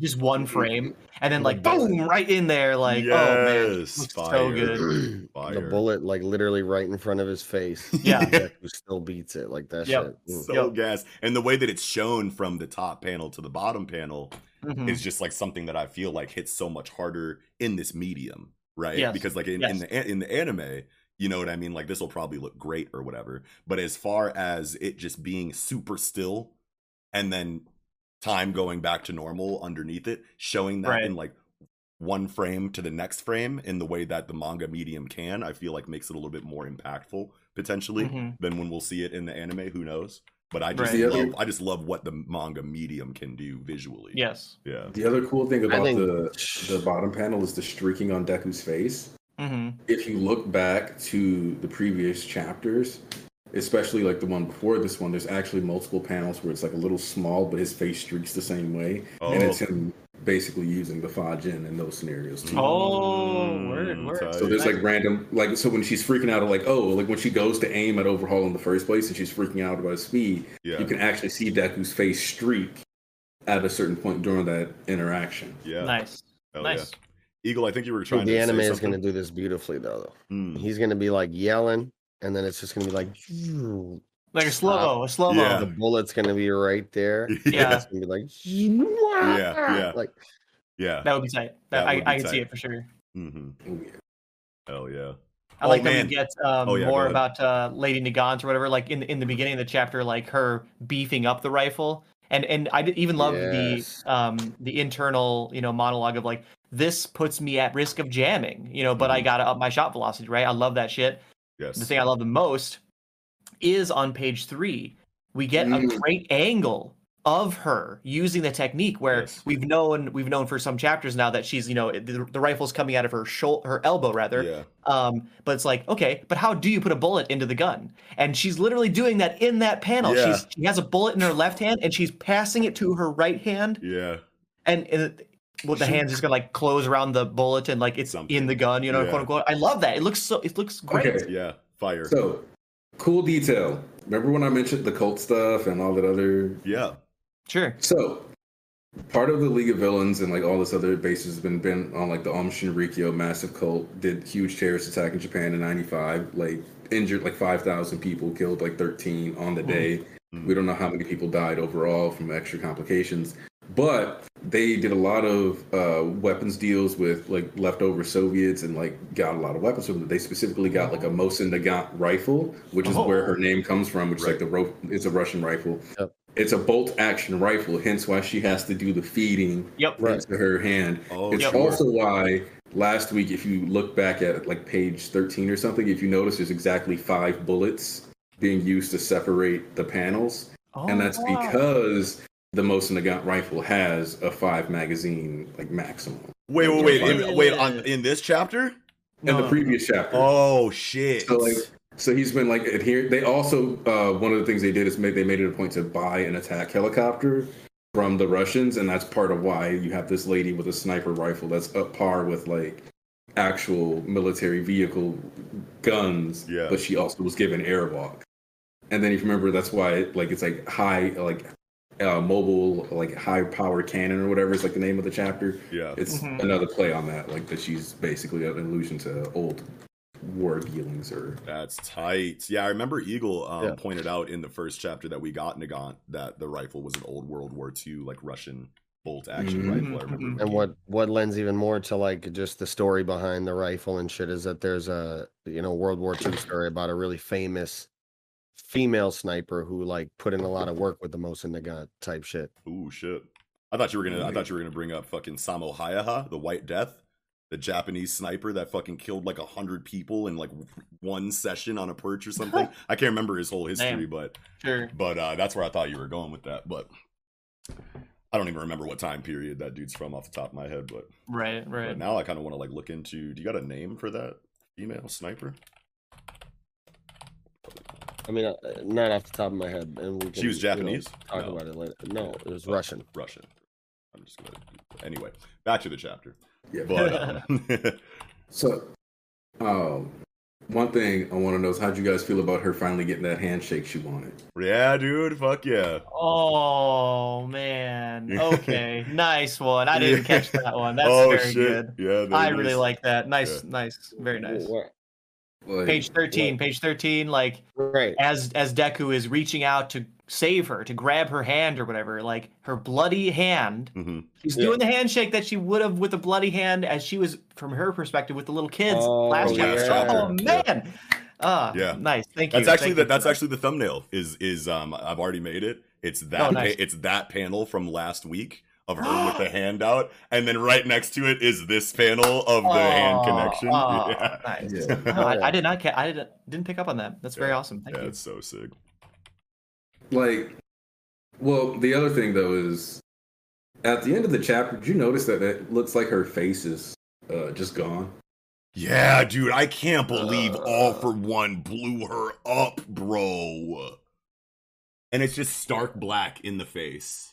Yeah, like that could imply not that it's gone, but that it's so disfigured you can't draw it. You know what I mean? Like kind of a censorship, self-censorship to prevent gore. But I agree. Like the bomb came out of her face, right? Like on page 15, cracks in her face. That's where it kind of started. It could not be there. It could just be gone. Yeah. Reminded me of The Boys. Oh fuck. Oh yeah. Motherfuckers just getting their heads exploded randomly by old girl. Oh man. That okay. The season 2 like finished especially. I was like, oh yeah. So that's what it is. Yeah, I was No. like, no. Okay, spoilers for the boys. Obviously, we've already said them. Lyudmila Pavlichenko Oh, so you did look it up. is the name of the female sniper, famous for the story of in battle, a comrade died next to her and handed, as he is dying, her his Mosin Nagant model 1891 bolt-action rifle, and then she picked it up and shot her first two enemies with it. Fuck yeah. Yo. And Nice. she is actually a very famous sniper who was credited with 309 confirmed kills in World War II, making her the most successful female sniper in recorded history. Damn. Boss. Beast. Nicknamed Lady Death for her incredible Oh, ability yeah. with a sniper rifle. Okay. Oh, Full yeah. circle. Full Yep, circle. Yep. Okay. Yep. Incredible. Yep. Leading the gun. Boom. Hell yeah. So, fire. in terms of the explosion of All for One, right? Something let me know your opinion on this, right? But on the last page where All for One says, to the very end, you were just a tool to be used. Curse your blessing of a quirk if you must. Do you think this failure clause that he put into her, did he take her quirk and super overcharge it? Because her quirk makes bullets, you know what I mean, and a gun. Yeah. So it makes explosions. Yeah. And did he use her quirk to blow her up? Oh, He shit. said, "Curse your blessing of a quirk." I think that when I read that dialogue, curse your blessing of a quirk if you must, I think it was because you were born with such a tight quirk that I wanted you in the first place because of it. So you were selected by me because your quirk is so tight. And I put this failure clause in case you went soft. So like you basically had to die right now because your quirk was so awesome. Because I was probably always going to blow you up, maybe. Who knows? I mean, Also- right before that, he says to the very end, you were just a tool to be used. Right. Curse your blessing of a quirk if you want, because Sure. she had a cold ass quirk for like assassination. Everybody just used her as a tool. Right. You know. You also got to factor in something important. The original translation for quirk isn't quirk, it's individuality. I think I remember that actually. So it's curse your blessing of an individuality. Okay. So like anytime, like sometimes when you have these lines, it's important to like every now and then just swap that in. Okay. Because he's basically saying like the thing that makes you you is the thing you need to resent most. Sure. Gotcha. And to us, like you mentioned though, like because she was literally like born a sniper rifle, she was, and like that's what they said, she was basically a rifle in human form. Even that verbiage kind of lends towards the idea of her just being a tool. Yeah. Right. Yep.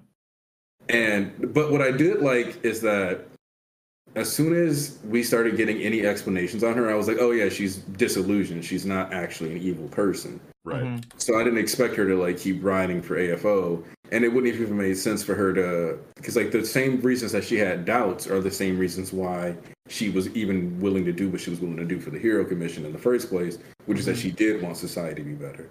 It's just that she was willing to try their way because they got her when she was a young kid and like convinced her that that was going to be like an ideal way to do it. Nice. God damn. Overhaul. Yeah. Overhaul. How do we So feel? I'm looking at this as he probably wants to try to negotiate. Like he's been introduced here specifically to try to negotiate with Deku for something. Whether it's can you please have Ares save the boss? That's all that matters. And Deku, because like Deku was like, I know it's Uchisaki, which is something that even she was like, wait, he recognized who that was and still saves him and like broke my arm. Yeah. All right. So it's like, he's going to talk to him. He fully intends to talk to him. Yep. And I think he's especially going to be willing to hear him if Nagant dies, because one of the things that I kind of thought like Deku had to experience as another thing to set him apart from All Might is that they directly tell you nobody's ever died if like All Might was there. Like, Right. If Nagant dies here, she died basically in his hand. Yeah. Yeah. And so like that's how you get that confronting failure really, really hard, like point blank in the moment. You were right there. Moment for Deku. Oh shit. Yeah, that makes it yeah, Nagant's dead. She's out of here. Especially since she said on page 4, or starting on page 3, she says, your hero education taught you to hate one thing above all else, no matter who the victim is. If your own screw up gets him killed, that'll really keep you up at night. Wouldn't it be poetic in a sad way if she says that phrase and then dies because Deku couldn't save her? Yeah, you know she was meaning it for Chisaki. Right, but it came to her. But it came to her. Oh, fuck. She's dead. She's dead. She's dead as fuck, bro. Oh, no. The other thing is that if you remember what Gran Torino said, which is that like killing is another form of saving people. Ultimately, Nagant killed the president of the Hero Commission. So there's no saving her in the eyes of the public. Right. If they like reestablish society, they're still gonna want her back in prison. They're still gonna be like, well, you killed the president of the Hero Commission. That's still a really big deal. Right. That might even be worse to most people than her killing a hero. Right. So it's like, in that way, that life has been ruined. So she can't go back to being a hero. She doesn't actually really want to be or belong in the world of villains. So there's no place for her in this world. She's hit the point of being like obsolete. Nobody really even knows about that though, right? Like they covered that up. Or she was in prison for that. Yeah. Right. So she's a well documented escaped Tartarus prisoner. That's right. Right. So it's like, they'll ask why you were in there. As far as the public though, nobody knows she was in there or why. I agree with Ani here. Like, she can't reintegrate into society because everyone knows she escaped from Tartarus. There's going to be reporters being like, but why were you in Tartarus in the first place? And it's going to come up. Like, they can't hide it forever. True. Well, no, if you remember, Deku even said, you killed a hero. So there was already a story, at least. Oh, sure, yeah. Oh, yeah. So it's like, the only story to clear her name is to tell them an even worse story of, I killed the president of a government agency. Right. So she's like, she's just like kind of screwed. Yeah. So there's no place for her in this world. Which is also kind of fitting because the Most Nagant rifle is kind of phased out now. Damn, too much full circling. And so then, like, Deku in this case, kind of to piggyback off what you're saying, Aniki, like, he saved her, but just her. You know, he saved her thought of being a hero, right? She did at the end decide, like, yeah, like maybe I should be good, right? Yeah. Saved her soul in a way, right? Like, you know, she's self-pure. Now she's dead. She's not saved in the objective, you know, continuing to live sense. Yeah. But her soul as a hero was saved. Yeah. Yep. Yeah, going back into like the only way it could be. Going back into like the title, you know, of the chapter, Platitudes. I think is platitudes, right? And we always like see, you know, this kind of character, Stain, Shigaraki, Nagant, they all, you know, are sick of these platitudes, of these played out, these trite moral, you know, statements that everyone wants to make because that's the way that people think that the world should be. But characters like Nagant and Stain and Shigaraki know that people have no idea how to bring the world to the point that they want, and whatever kind of society that they've kind of established so far that is kind of, you know, creating this outlook or this view of the world in this moral light is not working. They know that it's not. They know that people have no idea how to achieve the goals that they want, and they're tired of people fucking talking about it.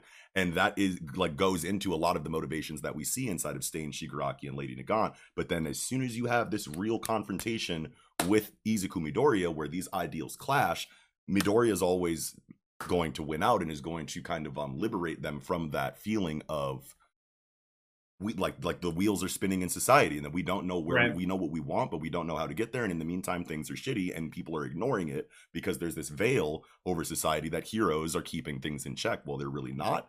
That's apparent not just to these villains that have been talking about it from the beginning of the series, but now it's apparent to society at large, and even more so to the audience that has been reading this story for so long. So it's great to see that Midoriya can break through that outlook that Nagant and Stain and Shigaraki to a certain degree kind of hold, because now it's going to make these moments feel better when Midoriya does get through to Shigaraki or Midoriya does get through to Chisaki. We see what happens when the ideals clash and it actually works, because Nagant right here is like, Izuku Midoriya, after all of these things that have been written into my characterization and into my internal monologues and into my development, is now shattering because I've met a real hero who actually knows what he wants for the future of society and can actually bring us to the point that all of these platitudes are being spoken for in the first place. And that is a very, this panel where her face is kind of like cracking could be potential symbolism into the liberation of her soul, like you were saying.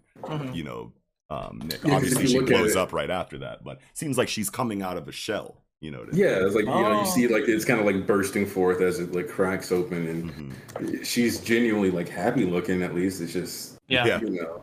Yeah. Of course, off one looks happier, but Right. Yeah. Whew.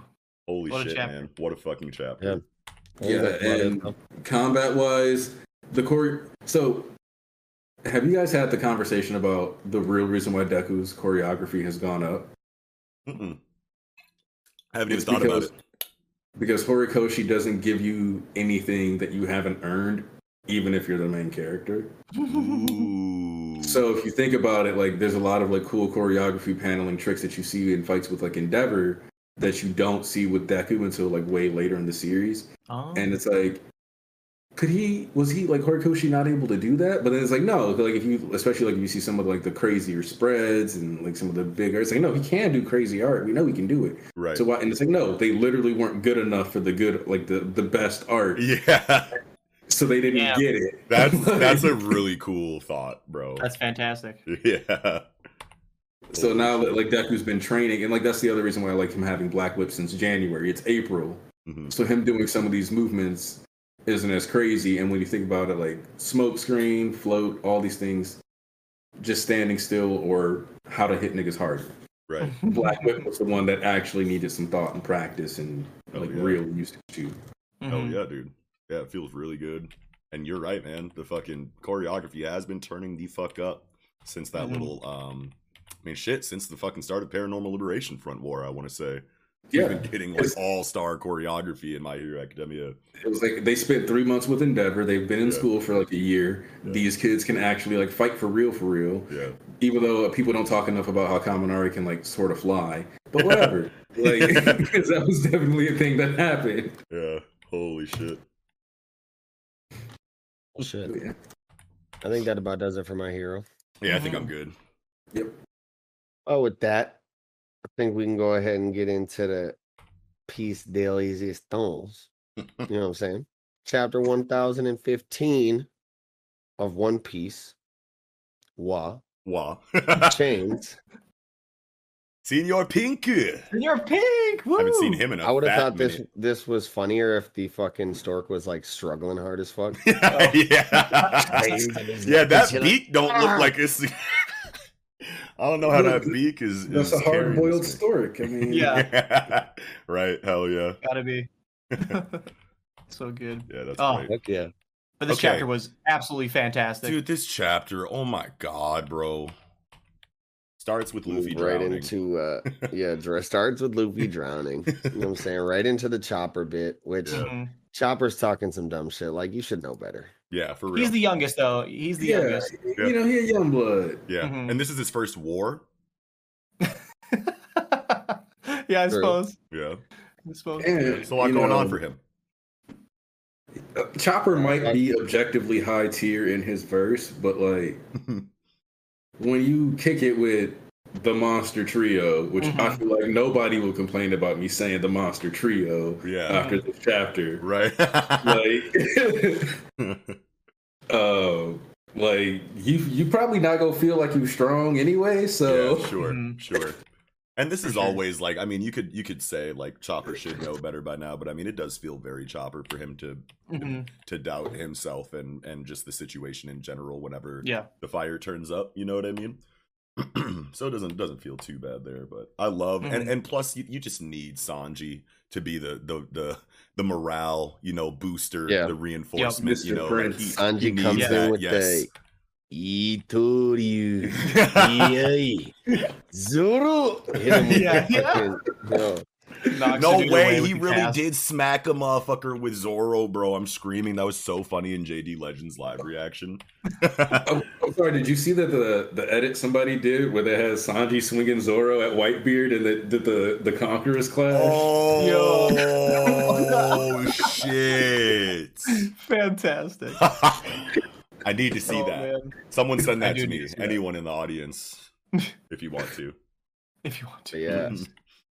We get Sanji coming in with the Diablo Jumbo. God, I love whenever he does ass. this. Whenever he comes in to save someone with Diablo Jumbo, it's like the most. The music, you can hear it. The trumpets. Come on, man. The beat, all of it. Yeah. Hits Queen with the rotisserie strike on his ass. So this is a new move, right? Yeah, we haven't seen this. This is tight. I mean, I don't know. I like to think it's specifically related to this instance. Right. I don't know where he like spins Queen's head around. Yeah. Right. Just keeps hitting it around and around and around. Yeah. Oh, that was great. So this is one of those like really like the cool thing about this is kind of like an example of like raw stats versus actually being a good fighter. Yes. Because and this is a conversation that a lot of people like when we talk about like what it means to be like the strongest. A lot of Kaido's crew seems to me to be stemming from the I have a lot of brute force. Right. Raw stats, the zone. But because like Sanji like kicking him around like this, like you would think he'd be able to like fight back. Like but like he uses him to like one shot Pero Sparrow in the background, and it's like all right, Sanji's like seems to be like better than him. It's just gonna be a matter of he's just gonna have to hit him a lot. Yeah, like, sure. Yeah. But Sanji, man, I don't know, man. Sanji's hooping right now. I think it's more for because he does block the arrows too. You know what I mean? So with I feel Queen. like with Queen, right? Yeah, with Queen, with Queen, which is just fucking, which is just hilarious. But I feel like there could be some more strategic depth to their fight than just hitting each other really hard until one of them falls. I think that what we're seeing right now, I think that what we're seeing right now is literally just for the moment of the chaos happening. It's like you have arrows raining down. Sanji needs to come in and have a triumphant showing against Queen right now. So like let's just kill a whole bunch of birds with one stone by creating this situation. But then when it comes down to brass taxes and they actually square up, I'm sure that we could see a bunch of whatever. That's just like kind of like comes with Sanji's fights almost. I feel like you get a little bit more strategic dialogue and like what he wants to do and who he's doing it to in Sanji fights generally. So my thing is more of where I say like I think Sanji's gonna get those big shots, but it's not gonna be like, oh, Sanji's not hurting this man. It's okay. Like he's just gonna be stuck like okay. Because like the way I look at it is like speed wise, like power level, he's got the like what it takes. It's just like Queen is like all these dinosaurs are giant like meat slabs that just like he's really good at cooking meat. Like so it's like you're gonna be able to like get through their defense every now and then, but you're gonna still have to like really, really work. So it's gonna like I expect this to be like a drawn out thing, and that's what's gonna allow us to see like Queen pull out like, oh, like well I'll try this gun or I'll try this thing. Sure. Right. It's just gonna be like, well, Sanji's able to beat his ass, sure, but like he's got all these weapons and all this HP to like figure something out. What's really interesting to me for Queen when you think about his physiology is it's like you're mechanical in these areas that we've seen in your full Zoan animal form. How does this translate to hybrid form? Is it like you could assume he's probably still going to have the vertebrae like segments or whatever of his neck even in hybrid form, but I mean like does he have different, is it like a transformer where the form you're in like dictates like what kind of cyborg moves you'll be able to use? You know what I mean? Because it's like you'd think that because it's like built-in plating that like it shouldn't be able to move around with like the anthropomorphic shape-shifting that you kind of do as a Zoan generally. You know what I mean? So it's like it makes me like wonder like how that's going to be shown by Oda, I guess. And so I think what we're kind of confirming is how like when like Logia transformed, their clothes transform with them. Yep. I think like if you integrate something into a Zoan's body, then it starts being able to like shape and change with them. I like that. I was literally going to say the same thing, and it's interesting because in the past it's only been clothes, as you said, right? Like when Chopper gets bigger, he's still wearing pants. You know what I mean? And it's like, and Oda has said before that it's just that he doesn't want to draw, say, Chopper busting out of his pants and he's naked, right? Like he doesn't want to draw that, so he doesn't have to. But this is a time where that's crossing over from aesthetics into battle prowess. You know what I mean? Like if Queen has this metal vertebra in his neck in hybrid form, like that means he's more capable in battle. That's totally different than just pants and not pants. You know what I mean? Right. Exactly. Yeah. I also want to point out that like Sanji's raid suit is an exoskeleton, and basically we got an endoskeleton here. Like, nice. Nice. Going forward a little bit, in terms of like this chopper conversation we were having earlier, right? Yeah. In this chapter, I feel like there was like several times where like my breath was taken away, right? I'm just like, this is peak Oda writing in my opinion, right? Where like top page 8, you know what I mean? Don't cry, Chopper. You know, after all this time we've been together, how many miracles have you seen? When I read that, I was like, oh my god, chills. I teared up with Chopper. Me and Chopper had a tear at the exact same time as I'm looking at the page, and I can't wait to hear Sanji's voice actor say that to him. With whatever OST is going on in the background, whatever other ambiance the anime is going to bring. I feel like everything is gonna like all the surrounding audio is gonna drop for a second, and it's just gonna you'll just hear him saying that maybe to a low OST in the background. Low OST. Shit. Like it's gonna be swords clinking, going crazy, a bunch of noise, and it's all just gonna like die down. Yes. Low OST playing. He's like, "Don't cry." What do you think? And I think it's really cool that we get to see like leader Sanji. Yeah. Yes. Because we know that, like, basically, it's like when they go to Zou, it's like, Sanji, you're in charge of the group. Boom. And so it's like, okay, we know that Sanji is fully capable of being a leader, and it makes sense. He's obviously intelligent enough to be a leader. But, like, Whole Cake focused more on, like, his cooking side and, like, you know, like, running a kitchen. And it's like, we didn't get to see, but, like, now we're getting to see that applied to a war. Like, that same ability to, like, hey, keep this going together. We're going to maintain this flow of energy. And like see that on display in a serious setting, because we've gotten a lot of goofy Sanji, even like during this, like during the raid, we got some goofy Sanji where it's like, man, are you gonna get your you gonna get your ones? I like what you're saying though. That is really cool. I didn't really think about that because in Whole Cake Island, as he's preparing the cake, you see him running that kitchen as like a master lead chef would in a restaurant. You know what I mean? And he can apply that same level of leadership and that same, understanding of management in a stressful setting and apply that to war tactics. That's so tight to think about. Love that. Yeah. Okay, I thought it was funny as hell when he kicks Zoro and he's like, take care of him. He's strong as 10 people when he's healthy. And Zoro wakes up for that, even though he didn't wake up as he was being used as a bludgeon. He fucking 2,000. Get out of here. Armament is his specialty, bro. Like he sleep hard. Yeah. For real. Oh, yeah. Okay, so Zoro's gonna get patched up. Got Chopper here expediting his return to the fight. Gonna be dope. And we know that Marco's been fighting King, so it's kind of like they're both going to be kind of injured from having dealt with, and like because like Marco was fighting King and Queen, so like if he's fighting Marco one-on-one for a while, he's he's at a disadvantage. It wouldn't make sense for anything else to be the situation, because I do think Marco goes to the rooftop. Sure. Because I think like the pheasant, the tiger. I think we're gonna get the confirmation that Yamato's the tiger. Shit! There goes Tiger, man. Yeah, and then the monkey will be Monkey D. Luffy, of course, coming back in, and then Momo is likely to get up there eventually too. So, so that's how I see that. So we got like what we need to get all these pieces. That in does place. really complete the whole Journey to the West juxtaposition for real. Like if that all happens, that's tight. And the biggest point for me with what Aniki said is that Zoro is going to be patched up to, a fighting level, but not 100%. Obviously, he still is dealing with the damage of this confrontation. He's just back at a level to where he can continue to fight.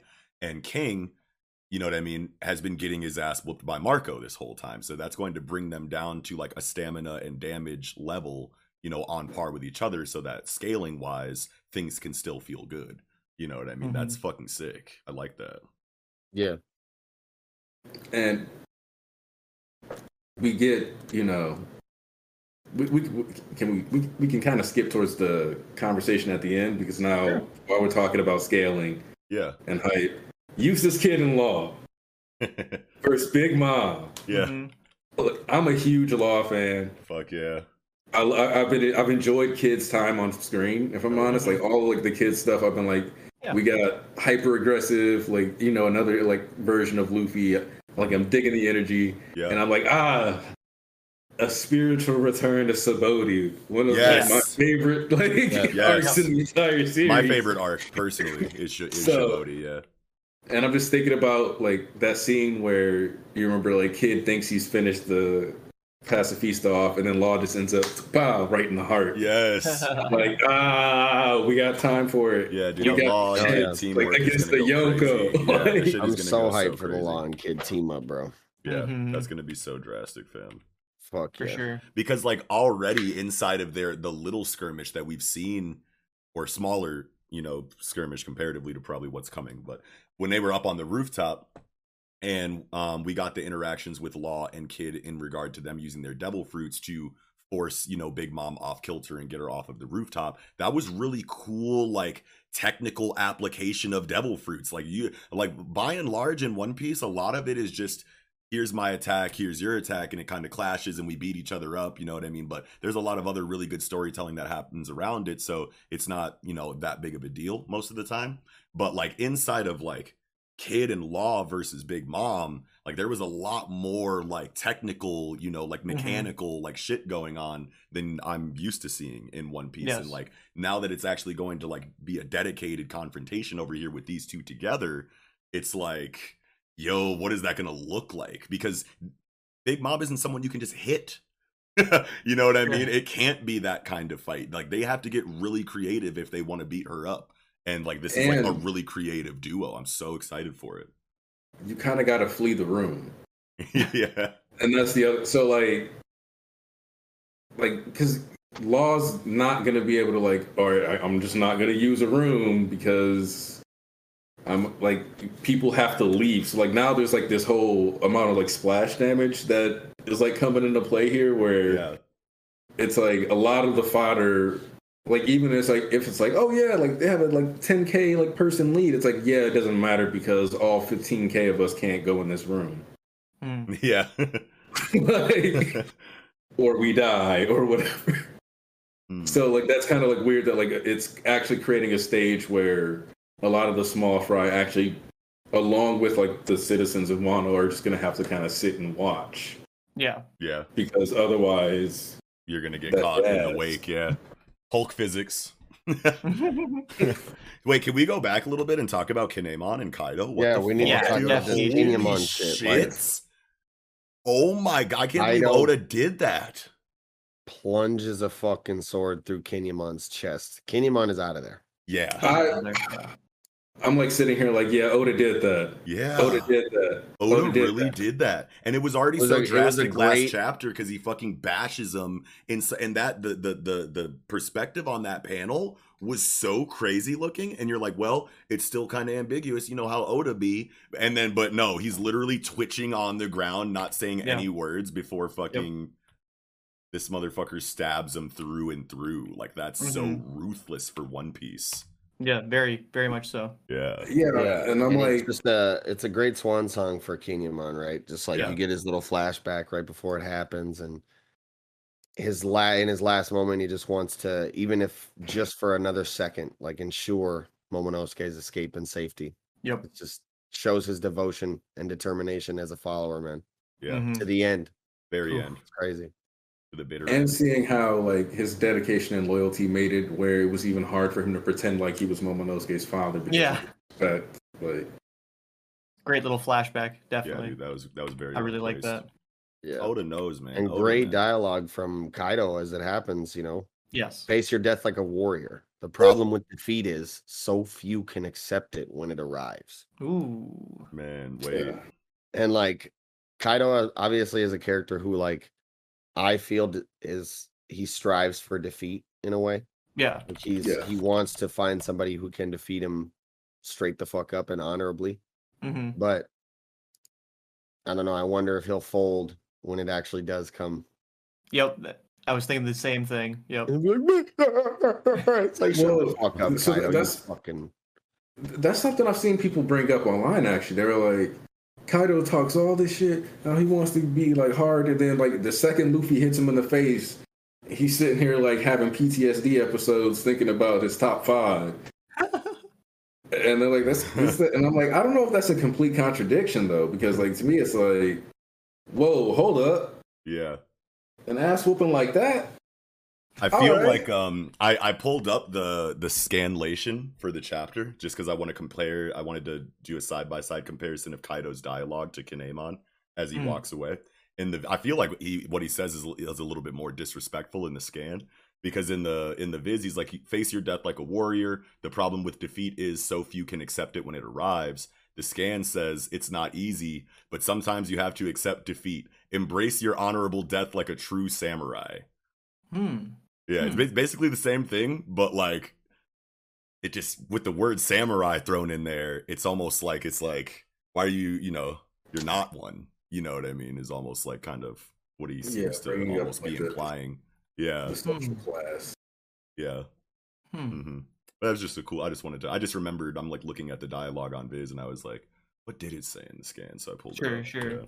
Well, I will say that like that is worth acknowledging though, because Kinemon technically isn't a samurai, like when you look at where they come from. Right. Oh. So like the whole idea of him actually being willing to sit there and just die is like he was a scrapper, but he was a gangster before he was a samurai. Yeah, and then through his retainership, for I don't even know if retainership is a word, but through his time as a retainer for Odin, he probably really did feel like a real samurai during that time because he had a master. They were in an established like territory. They were running things like, legally and whatever and blah, blah, blah, blah. Everything was cool. And he's coming from humble beginnings, like rags to riches in that way. And now Kaido in the scan dialogue is using words like true samurai and like almost like implying that he's not that, you know what I mean? Like take your death, honorably, like a samurai, aren't you? You know what I mean? Like, and he's like walking away like with that notion. And it's like, just thinking about how he was not a traditional samurai and going into like a faux samurai setting under Odin and then getting this dialogue and thinking about it all together like that makes it feel like a lot cooler to me now. Yeah.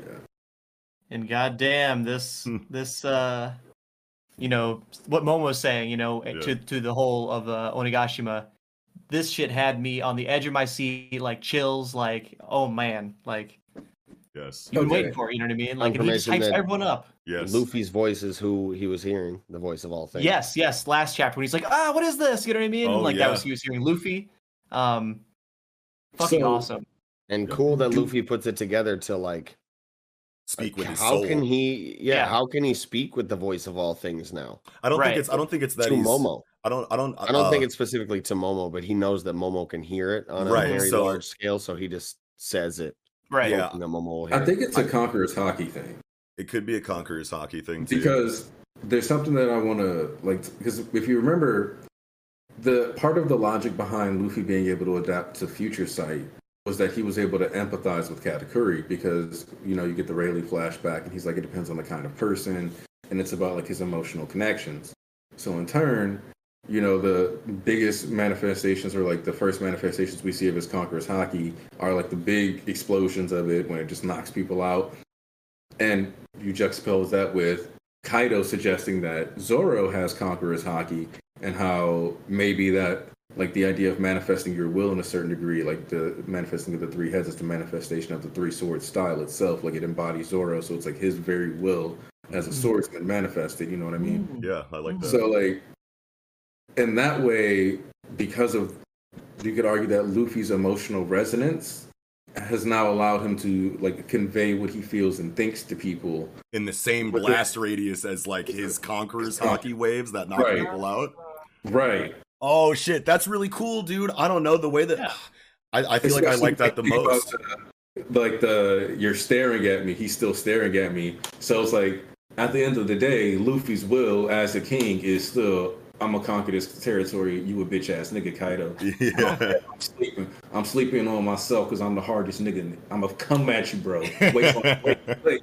like that's just the move. Yeah. So like Yeah. that's what it is, and that's what it's going to reflect in his spirit. So Yeah. I think that's kind of like what's happening here. I really like that, what you said. Yeah. I feel like that's a really fucking cool idea. The way that I kind of took it was that, like, because doesn't Luffy know that Momonosuke can also hear the voice of all things? Yeah. So he knows that, and we know he knows that. So like the way that I kind of took it was just that Luffy is trying to communicate to someone that he's not out of the fight yet, but he's underwater and can't speak to anyone, and he's not around anyone. But he knows that Momonosuke will hear him if he like just speaks with his soul, because he can just hear the voice of all things. So I think he's just like thinking this really loudly, and Momonosuke is picking up on it because he can, because he has that same ability to hear it. And even if it is like thinking, like how I took it was that kind of what you were hinting at earlier, Eagle, is that like Momo and Luffy can both hear the voice of all things. And my first assumption here was that Luffy has figured out how to speak in the voice of all things, right? Now that could be a Conqueror's Haki thing, that could be how you do it is through Conqueror's Haki. But I definitely was like assuming it was more of a direct voice of all things communication. Not a simple thought, and but I didn't even think of the Conqueror's Haki aspect or whatever. But yeah, I do think the voice of all things still plays into being able to do it, right? But it's the fact that Law's people also could hear it, because if you remember, they're like, how could he be speaking in the water? So I'm like, that to me is like, so he is speaking verbally. That's right. Okay, so he is actually saying they're so close that like they can't help but sense it. Yeah. But you need the voice of all things to sense it from the range that Momo's picking it up on. Right. Sure. Well, wouldn't they just? I thought maybe they just picked up the transmission on a snail as well. Like that is what another idea I had for that, like for the crew of the submarine or whatever. It's just that we don't see him holding anything. Right. Yep. Yeah.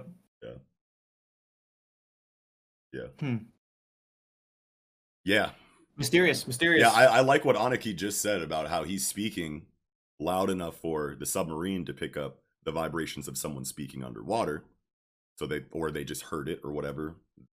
However they detected it, they detected him actually speaking verbally. And then normally no one else would be able to hear because it's so far away and it's underwater and whatever, but Momonosuke can hear the voice of all things, and that voice will reach him because he has that ability. But like it is just his voice, just him speaking. Right, and Momonosuke is hearing his voice speaking because he has that hearing. Yeah, right. Saying the words verbally and speaking and voice, like it's none of those things, because it's not audible out of his mouth. He's knocked out, and it's the his voice mind. Of his soul. It's like a thought. So wait, how do they know that he's speaking? Because they heard it on the radio that Momo said he's talking. That is one explanation that they heard on the radio. They heard what everyone else is hearing, that Momo is saying to everyone, Luffy said X. And they're being like, well, what do you mean Luffy said X? He's underwater. So that's one explanation. That's good. Or it could be that Luffy is using the voice of all things or Conqueror's Haki or something like that to convey with his mind his thoughts. And people in the submarine are picking up on that and going like, it's like I hear someone in my head, but he's underwater. So how is he doing this kind of thing? It's one of those two. I like the first one because I didn't think about that. Because the second one would imply that they can also hear the voice of all things. Right. No, not unless Luffy can do a one-way communication, right? Like use the voice as speaking through the voice of all things can put thoughts into other people's minds who wouldn't normally be able to hear the voice of all things. Sure. Okay, I see what you're saying. And then if you can hear the voice of all things, you can hear things that people didn't intend to, say. And to me, it's like you would get better range, like because like there was even it's a weird thing that happened in like a One Piece filler arc, but she basically had a similar ability to like Momo and like Luffy, and this is way back in like the first 100 episodes of One Piece type. Sure. Oh wow. Where she was like picking up on stuff all across like the island, and if you remember, like Luffy, Zoro, and Sanji had that moment where they were like, "Oh, there's like a beast in the castle," or like they could detect something way off somewhere in the castle that was giant. Mm-hmm. And so like we keep having these things of like where people detect things from far off anyway, or like you have people detect something strange up by the head of Zunisha, and how it might actually be the whale tree that they were detecting, and not just like Zunisha's head. Since you were all like Zunisha, you should be able to detect all around you technically. Sure. So like you have all these like interesting like moments of long range detection, and it even kind of, depending on how much you care about the side novels, there was a mention of Shanks being on a winter island, and when Ace came to visit him, his Conqueror's Haki combined like with his like Devil Fruit type actually made it where the winter island stopped snowing the entire time he was on it. Oh wow. Shit. Oh yeah. Shit, that's tight. So it's like because of his spirit, like it just like took over that dominion. Yeah. Mm-hmm. So that very well, and so that's where like even like if you look at things like Birdcage, that could be like if you think about it, that could be that range is like that's like Dofi's dominion as like a king. Mm-hmm. Oh, so it's sure. Like so that's like where he like locks it all down and why he has so much power and like those. Sure. So it's like you need to like equal his strings plus his Haki. Yeah. Mm-hmm. And that's why it was so difficult for so many people to actually like get through the Birdcage and stuff like that. I like that. Nice. Fuck yeah. We got motherfucking Shinobu and Momo falling off the side of Onigashima. Yeah. And they're both Devil Fruit users. So they're gonna need some help. Clouds. So wait, do we know that Smile Fruit users can't swim either? Yeah. We know that. Do we know that Momo specifically can't swim though? Because land, sea, or air. And his fruit is based on Kaido. And they mentioned sea for Kaido. I don't think. I don't know. That'd be kind of wild if. Kaido's Devil Fruit broke the rules of Devil Fruits, but whatever. True. That would be awkward. Even if it is a fish one, I still don't know that it can. But I don't know that Momo is proficient enough in his shit. Did he? He brought Luffy up with him, didn't he? Yeah, but it was first met. Yeah, but it was painful and difficult for him to do. Yeah. You need like coaching from Luffy to even do it or whatever. Yeah. Looking at this again, I totally forgot that Shinobu even had a Devil Fruit or whatever, the Juku no Mi. So like I feel like she intentionally did this. You know? Like they're cornered by Kaido. She uses her ripe fruit, which allows the user to mature and decay inanimate objects. It's as if she tried to make the cliff disintegrate so they'd fall away from him. That's what she did, yeah. Yeah. I guess when I first read it, I just thought like something randomly happened and like they're falling now. But like if she did it intentionally, I'm guessing that she's a plan. You know what I mean? They're not just gonna fall in the ocean and die. And are they falling in the same like area of the ocean that Luffy fell into? Because they're over the mainland now. Oh, that's true. There's also the fact that she could be hoping Momo can make some fire clouds. Sure. Mm-hmm. Oh yeah, Momonosuke can totally fly. Yeah, but he's not good. Like Nick and I were saying, he was struggling trying to get Luffy up out of the pit they were in. Oh yeah. But he could at least save from like a Shinobu is a little fall. Bigger. Oh, true. He could at least cushion the fall enough and get that he's been training because he was training his swordsmanship, so right. Maybe he's trained a bit with the clouds. Right, and might get a flashback to his training. But with his Devil Fruit is also a really traumatizing thing for him, so he might not even be able to train up until Kaido's beaten. Really. Sure. Yeah. Let's talk about the Klimattack. Let's talk because I'm looking at the panel and I'm just like, oh boy. Okay. It's Zeus. Yeah, it's awesome. Zeus tacked. How is that? Yeah, let's talk about how. Yeah. My theory is, how like Zeus is made with Big Mom's soul. Mm-hmm. Yeah. I think that to a certain degree, because everybody has Haki, and like that's a manifestation of your will, it's kind of like your soul too, to a certain degree. Mm-hmm. And so the way I look at it is, like, over time, you could argue that because of the affection, actual care that Nami was putting into him, there was like a small bit of her actual will infused into like the black balls and stuff that she was actually like feeding him. And so like her will was slowly being infused into Zeus too, especially as he spent time into the Klimattack. And then it just shows the one that cares about Zeus more. Right. Once like Big Mom went to like absorb him all, like he went like that small shred of it, like pulled him back in, and like that's what I got for that. Sure. That's tight. That's pretty much the idea I had, except outside of the Haki thing. I thought that just because Nami shot the black balls out of her shit as it went into Zeus's mouth as it was eaten by Hera, that like that just like combination of things somehow was the link or the tether necessary for Zeus's soul to travel back to the Klimattack. But tying it into Haki makes it make a lot more sense because that's pretty much all I had for that. Yeah. Yeah, I didn't really have much. That needs to be touched on a little more. Yeah. Yes. Yeah. Oh yeah. I didn't have much explanation. I was just like, this is tight. This is cool. I'm ready for it. But I was like, I'll wait until later to know why. Right, for sure. And then we got the hype little last panel, man. Yamato versus Kaido until Luffy gets back. Yes, sir. So ready. Yeah. Devil Fruit. I need to see Yamato's Devil Fruit. So ready. I need to see that saber-toothed tiger come out. Oh no, that's fucking who's who. What the fuck? Yeah, it's gonna be the white tiger, like Aniki said. White tiger, yeah. Yep. So a mythical version. Yep, mythical zone. More than likely, yeah. I'm ready. I'm so fucking ready. And I hope it's like on the level, you know, of at least until Luffy gets back. I hope it's like a really like drag out. Like I want to see everything Yamato can do. Yeah, I want to see them like go through the forms, like fighting the human form for a bit. Yep. Both of you go beast. Yep. Come back down to hybrid. Finish it off. Yeah. I feel like Oda will off-screen a lot of it and just like leave it up to the anime to kind of like fill in those gaps. Kind of like I just feel like there's a classic painting in like where there's like the dragon curled up, but then you can see like the tiger. Yes. And I feel like there's like no way that Oda doesn't recreate that. Yeah, I love that. I'd love to see that. Yeah, that'll for sure probably be something that happens because if not, we'll get a color spread for it. Even the initial like entrance panel to the sea around Wano was like super similar to that super iconic Japanese painting of like the waves hitting the large rock spires and shit. Like, we're getting all kinds of imagery like that. So yeah, that makes a lot of sense. Yeah, I hope we fucking see that in one form. Wano has been one giant like love letter to just Japanese history and Japan in general. Like Oda's in his bag with this shit. For real. For really real. What a chapter. But I think that about does it.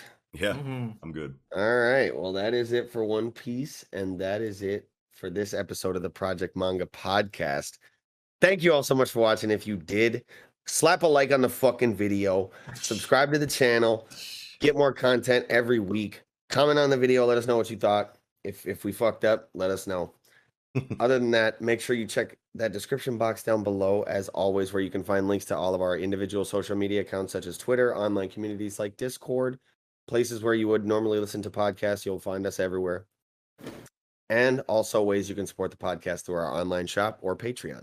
And thank you again, Aniki, so much for joining us, man. It's so fucking awesome whenever we get to have a guest on this show. And you know, we've done things with you in the past, and you're always a good-ass person to talk to. It's good conversations with you, man. So thanks again. Appreciate the invite. Appreciate the chance to be here, man. Yes, sir. Yes, sir. Yes. And with that said, this will be another stupendous episode of the Project Manga Podcast. Wrapping up, I'm your host, Eagle. Knox. Nickums. Aniki. Sarabada.